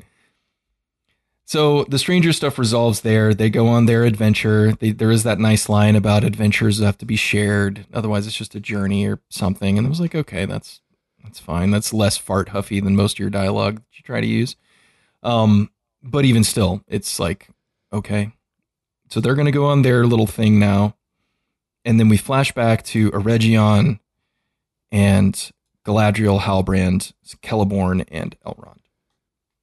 And so Gil-galad is also there, and they are discussing the situation. Now that they have been excised from Khazad-dûm, there is no Mithril coming. How can they save the elves? Because the elves are going to fade. The elves are going to die and have to leave Middle-earth unless they have goddamn Mithril. It's the only thing that can save them. All their intuition, all their knowledge, all their intelligence, their connection to the Valar, none of that matters.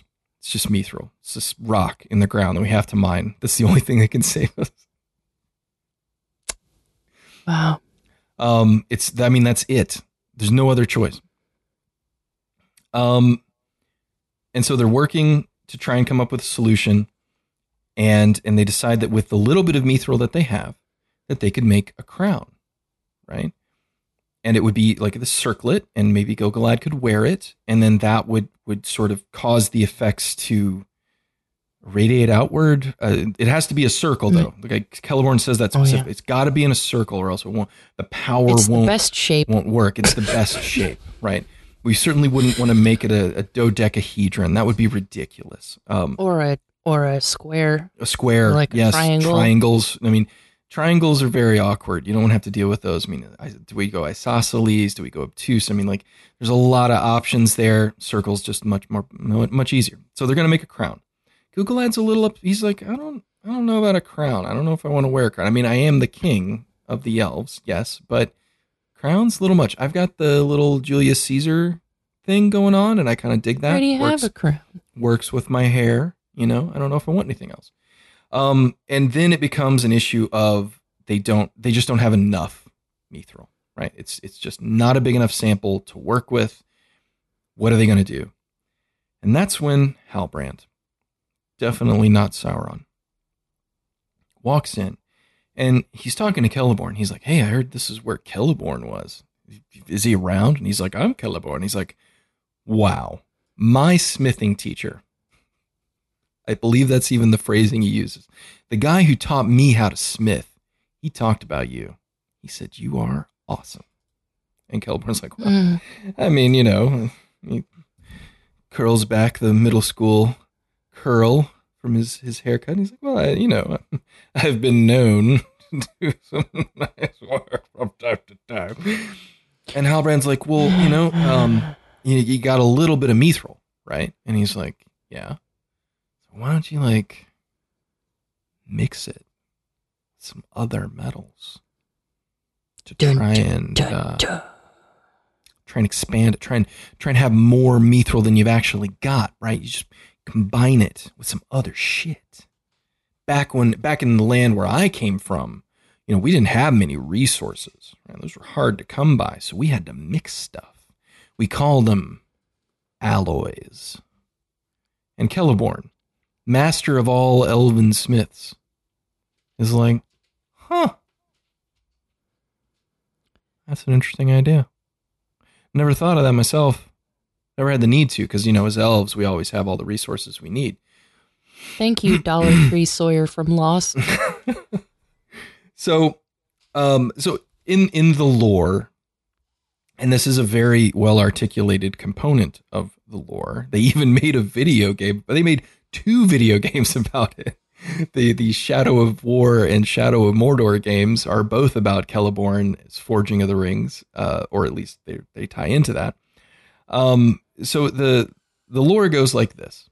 Sauron, at this time, was in hiding, and he was disguising himself. His body had the ability to be reshaped in various forms, and so he took the form of Anatar, the gift-giving elf, and he went out to all of these various races, and he convinced them, and Celeborn was one of them, the major one, convinced them to help him forge the Rings of Power, right? He needed their resources and stuff.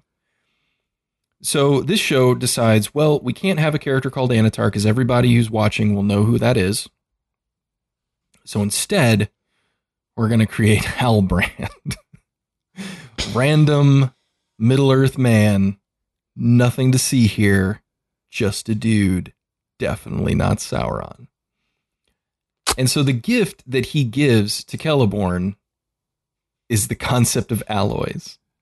That's the gift.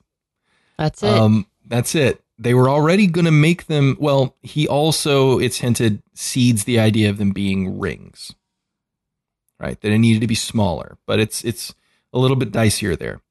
So he convinces them to use alloys. And as Celeborn is trying to explain this to Gil-galad, he uses this phrase. This is not of the flesh, but above the flesh. And Galadriel's standing there and she kind of goes like, oh. Huh. I think I heard that before. That's what Adar said about what Sauron was trying to do at that crazy castle we found in episode 1. Well, huh. That's weird. And she looks at Celeborn and she says, where did you hear that? And he's like, I don't know. I probably came up with it myself because Celeborn's an asshole now. Who's like, well, it was my idea. It was my idea all along. He didn't tell me anything I didn't know already. He's a stupid human man. And so now Galadriel, for some reason, is suspicious. She's like, was Halbrand there when that was said? Hmm? And he's like, I don't know. But now her hackles are up. Now, after all of the giant red flags. And why was it that made her suspect Halbrand? Like, was it just... I don't know. It doesn't make any sense. I mean, again... Like she's been with him this whole time. And I mean, he didn't do anything else that made you think he was Sauron. Yeah, when he broke all those dudes' arms, and when he was a master smith who was able to forge incredibly good things without seeming much effort, didn't think about that. And all he wanted to do in Numenor was get near a forge, get the little metal thing. Yeah, he could be near the forge at all times. Yep. Nope. None of those were red flags. It was all fine. He was just a normal human Middle-earth man. That's all he ever was, but a king also. Never forget that. And so then she goes on and we get a little Gandalf scene because everybody loves these scenes where she's shuffling through papers in libraries and she's requesting interlibrary loans about lineages. And she's somehow able to figure out that the line of the Southern Kings was actually broken because the guy was killed. And that Halbrand, there is no possible way that he could be the king of the Southlands. And nobody looked into this. You had this information. No, you didn't look into it. No. You met him on the ocean, and he had a thing around his neck that you vaguely recognized as being kingly. So he must be the king, obviously. I get it. Which, let's take a slight detour, and let's talk a bit about Sauron's plan. Because this is, as Django Wexler said on Twitter, this is the Emperor Palpatine problem. When you look at the prequel trilogy, specifically at what Emperor Palpatine was trying to do, that plan makes no sense. Nope. And without very specific things happening, wouldn't have ever worked. So let's look at Sauron's plan. So Sauron is defeated after the fall of Morgoth. Not defeated personally, but his power is in danger, so he escapes. Galadriel and her team of little elf men are hunting for him. They finally find some cavernous castle in the middle of somewhere where he's been doing experiments on orcs for reasons. Okay, so he's doing experiments. That was a long time ago. Stuff happens, presumably. We don't know what. But so he planned to be on a raft in the middle of the Sundering Seas with a bunch of other humans that have no idea who he is, knowing that Galadriel, who was being sent to Valinor, would jump off the boat to Valinor, swimming through the ocean, and that their raft, which was adrift and unable to really be navigated, that raft would then find her. He would rescue her. They would both be nearly dead and wind up being rescued themselves by Númenóreans because, they just are out there. And the ocean's not that big. It's kind of small, actually. It's more of a pond and not like in that, across the pond kind of way. It actually is a pond. And so they get rescued by Númenóreans. Halbrand on Númenor wants to stay at Númenor. He doesn't want to leave. He wants to stay there so he can have access to all their forges and technology, presumably so that he can start working on the forging of whatever ring of power he wants to forge. But Galadriel convinces him to be the king of the Southlands, which he is not, and to go back and fight the humans, or fight the orcs of the Southlands, who are actually Sauron's orcs, to fight them, and then allow the creation of Mount Doom by Adar, who was manipulated from before to create Mount Doom, but also kill Adar, not knowing that Mount Doom had been created because they thought that they reclaimed the sword from him, and Halbrand wouldn't have known that Waldrip, or whatever the hell that guy's name was, had the sword and was going to create Mount Doom. But creating Mount Doom was also very important to Sauron's plans to forge things.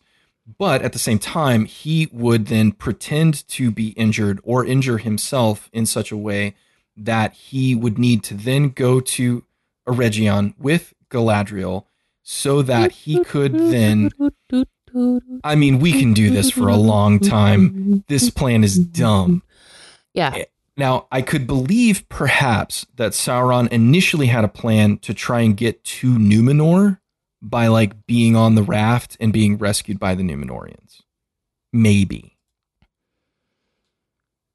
That still doesn't make any sense. None of this makes any sense. None of this makes any sense. This plan is dumb. It's ridiculous.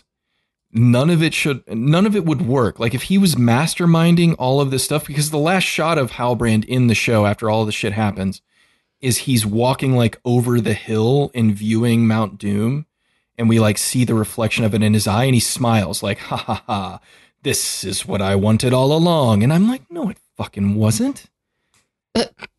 How in the shit was this your plan all along? There is no way that you could have planned that all of this would have taken place. It's just not possible.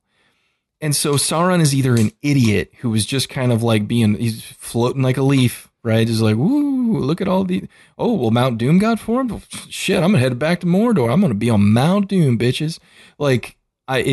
It's ridiculous, right? Again, if you want Sauron to be this mastermind, then we should have seen all of these pillars in motion inside the show, and not hinted at, he manipulated Adar into bonding with the orcs and then trying to rebuild Mount Doom to turn it into a perfect land for Sauron to return to. But what if he failed?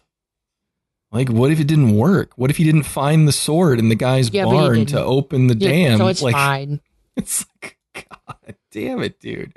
I mean, did Sauron tell Adar that that's where the sword was? Did he know? Was he like, oh, it's in this dude's barn. Just go get it. And it's like, if that's the case, then just go get it and just kill them all by flooding the valley. Like, why all this happenstance?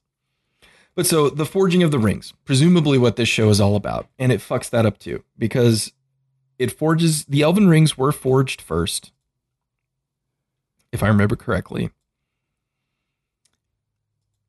But presumably we're going to see all these rings forged at different times, which doesn't make a ton of sense.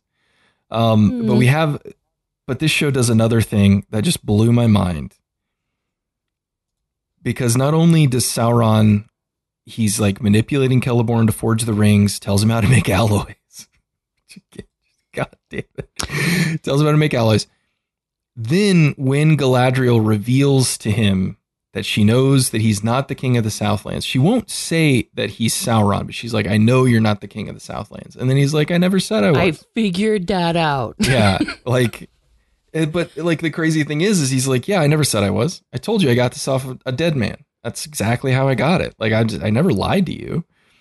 And then we frame device the show because Sauron uses his amazing powers to go inside of Galadriel's mind and take her back to that sweet, sweet day on the shore of the pond or the shore of the little creek in Valinor where she made the boat.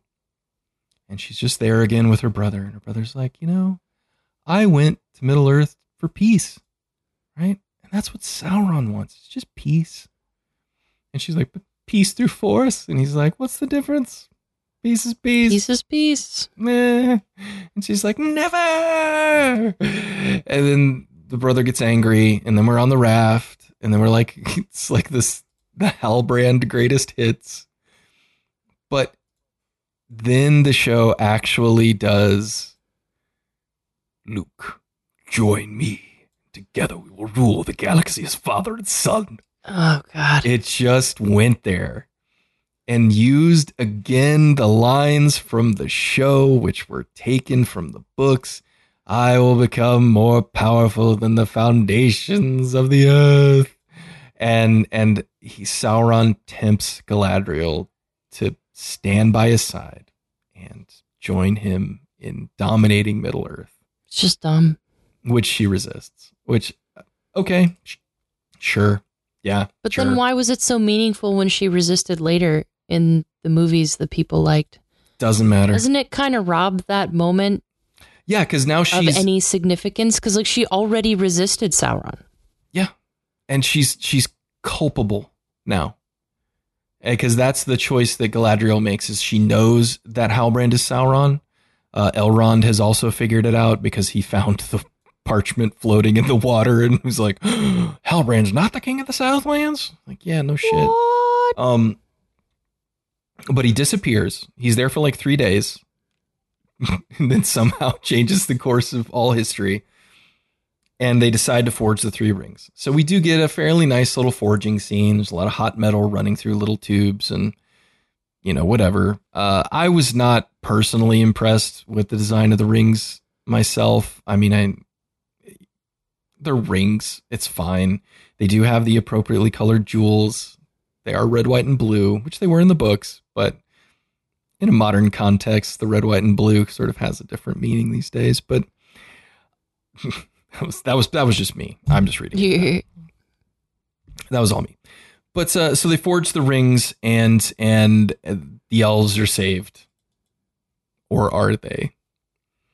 And yeah, that's it. The show's over. Halbrand goes back to Mordor. He's obviously going to go forge some other stuff in Mount Doom, because that's the thing that from the series. And that's it. So Galadriel... That's it. Galadriel, allowed the rings to be forged, even knowing that Sauron was behind their forging. Cool. Awesome. Cool. Awesome job, guys. You did it. Seasoned television. Down. I don't know, man. I guess we don't have to belabor the point. I think we've made most of our points, but I guess we did not like this show. I I don't want to say I was desperate to like it because I really wasn't. I'm happy with the amount of Lord of the Rings that I have in my life. I don't wake up in the morning and be like, man. Well, I think the first episode we did, one or both of us said several times, like, no one asked for this, no one wanted this. Yeah. Why is this happening? Why is this like, I didn't need this show, but the fact is it's here. Mm-hmm. It's happened. It is happening, and it's not stopping. The second season is filming as we speak. Great. Yeah, I know, right? Yeah, it's just one of those like franchise baity nostalgia hit shows, and I'm going to be honest, I'm here for most of those, right? Like, I don't mind watching a show that is treading upon my nostalgia for a thing that I love, but I as I think many people are growing more and more dissatisfied with shows that are content to only do that. Like, that is the purpose of the show, is to satisfy my nostalgia. There are certain moments of that I'm willing to take, and I certainly can enjoy. Like, I like Force Awakens, just like fucking everybody, right? Because it was just Star Wars again with other people, and it was fine. Is it good? Not really. Nah. But it functions. But what's killing me is that while Rings of Power was wrapping up, another nostalgia baity show was winding up or getting started, and that was Andor on Disney Plus. And we've chatted back and forth about Andor a couple of times, and I have absolutely loved Andor up until this point. As a longtime Star Wars fan that keeps walking out of Star Wars stuff going like, I really want to see new things. Like, I want to see people do interesting things with Star Wars outside of what I know, right? As much as I love The Mandalorian, it unfortunately keeps sort of going back to the well in terms of what I know. And it's like, it's still good. I still enjoy it. I think it's more good than bad on the whole. But Andor is a different thing entirely. Andor feels like somebody at Lucasfilm fucked up and just wasn't paying attention. And then all of a sudden they got like a high level spy drama that's written extremely well and is doing all kinds of interesting shit with Star Wars that has never been done with Star Wars before. And I think I even mentioned in the last episode, like, it had a line drop in like the 5th episode that the writers of Lord of the Rings would have killed a child to get, right? To figure out, like, they would murder babies in the writer's room to write as good as this one line from Andor. And Andor just keeps doing it week to week to week, unfailingly. Like, the last episode of Andor, as we speak, I think was 7 or 8. And it's the entire show is like a long political conversation between Mon Mothma and a person trying to finance the rebellion. And then the other part of it is like a prison drama where Andor is trying to like not only escape, but like survive the slow internal destruction of a person via the Imperial, sort of force. And it's quiet and it's confident and it's well acted. Diego Luna is fucking awesome in this show. Like, it's incredible, right? And I look at this and I look at Lord of the Rings and I say, like, oh, you're both playing in the same sandbox here, where you're just trying to like play within these established universes. But Andor is finding these cool corners to go that, I mean, ostensibly we know. I mean, there's characters in it that we know. I mean, Mon Mothma's all over it, who's been in a bunch of shit. Saw Gerrera showed up in this one from Rogue One. I mean, like, and even Andor is from Rogue One. Like, these are characters that we've seen before, but the show is like pushing in these interesting directions. Fiona Shaw is in it. She plays Andor's adoptive mother. She's incredible.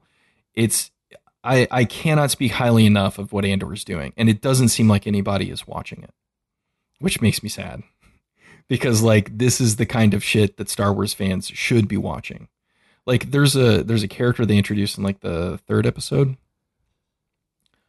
who's like this political thinker. He's this kid, and he's basically like space Marxist, right? He's like, and he's just got all these like crazy writings in this journal about like what oppression is and how the Imperials will be defeated and all this stuff. And he's like this ideological thinker.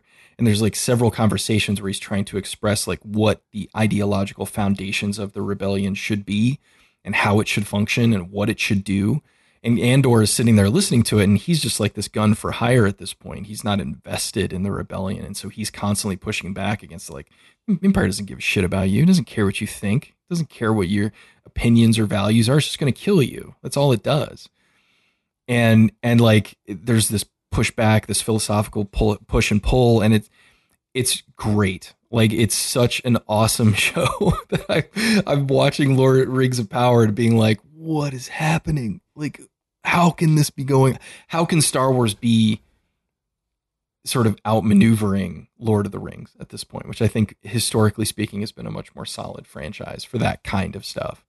But yeah, I know, you guys are into Star Wars, not as much as me, and that's okay. And like, I don't have Disney Plus or anything. Right. And in being in Sweden, I don't even know if you can in Sweden. You can. Do they have it? Okay. Yeah, I haven't ever signed back up for it because I used the service to watch The Simpsons, not new Simpsons, just the same 12 seasons over and over again. Sure, the good ones. The good ones, but I never signed back up, and I just kind of fell out of Star Wars. But exactly. I do hear people saying a lot of positive things about the show. Andor is surprisingly good. Like, it's an adult political drama. Like, there's enough in it that my kids are really into it. Like the intrigue of it all. I mean, like, understand it's written by Tony Gilroy, or Tony Gilroy is the showrunner, and Tony Gilroy is best known at this point for the Bourne franchise. He wrote and directed a couple of those. But he also wrote Michael Clayton, which is probably one of the best legal thrillers. It's not really a legal thriller, but it kind of is, of the last 20 years. Like, Michael Clayton is an incredible film. One of George Clooney's best movies. And this is written by those guys. And it's incredibly competent. It's also super long. This season is going to be 12 episodes, and each arc is 3 episodes. So there are 4 basic arcs to this season, and then the next season will be the same, basically. Just incredibly well done and really good.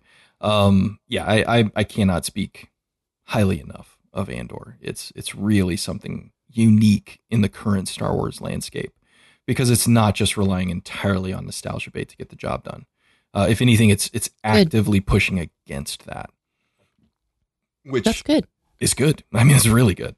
And it's something that Lord of the Rings should maybe consider doing. Like, don't just keep making me feel nostalgia for better movies than what you are doing. Your show or movie should never make me want to watch a different thing. Right. Like, if I'm ending your episode being like, I think I could go for another Two Towers rewatch, you've messed up, right? Unless, of course, their goal is to make you watch it on Amazon at the same time, and then you can watch it again. Maybe that's what they want. Maybe that is it. Maybe. You, like, watch an episode of Rings of Power, hate watch a Lord of the Rings film, but on Amazon. Oh, Jeffrey Bezos, your ways are sly. Amazon wins. Amazon always wins. Never bet against Amazon. All right, well, let's wrap up. I think that's enough recapitulation of Lord of the Rings, Rings of Power. This show was pretty much a giant trash fire. There's about 15 minutes worth of decent shit in it, and everything else is fair to middling at best. It looks good. The production value is slathered all over the screen. The special effects are remarkably good. I will say that their technology, or the numerous technologies that they're using to do the big people, little people stuff, is pretty exceptional. It's a combination of things, or at least appears to be. There's definitely some digital CGI, like, shrinking and growing kind of stuff, but a lot of it still seems to be using traditional techniques as well. So, I mean, that in and of itself is good, because that's a technology that I think if it is developed well, that opens up a lot of fantasy for people to use. There are a lot of fantastical stories involving people of various statures kind of all being together at the same time. And if they can sort of push the needle forward on that, then that's cool too. But yeah, I find it very difficult to recommend this entire 8-episode series as worth watching. If anything, episode 6, a little bit of episode 2, maybe a couple scenes from episode 8, and that might be about it.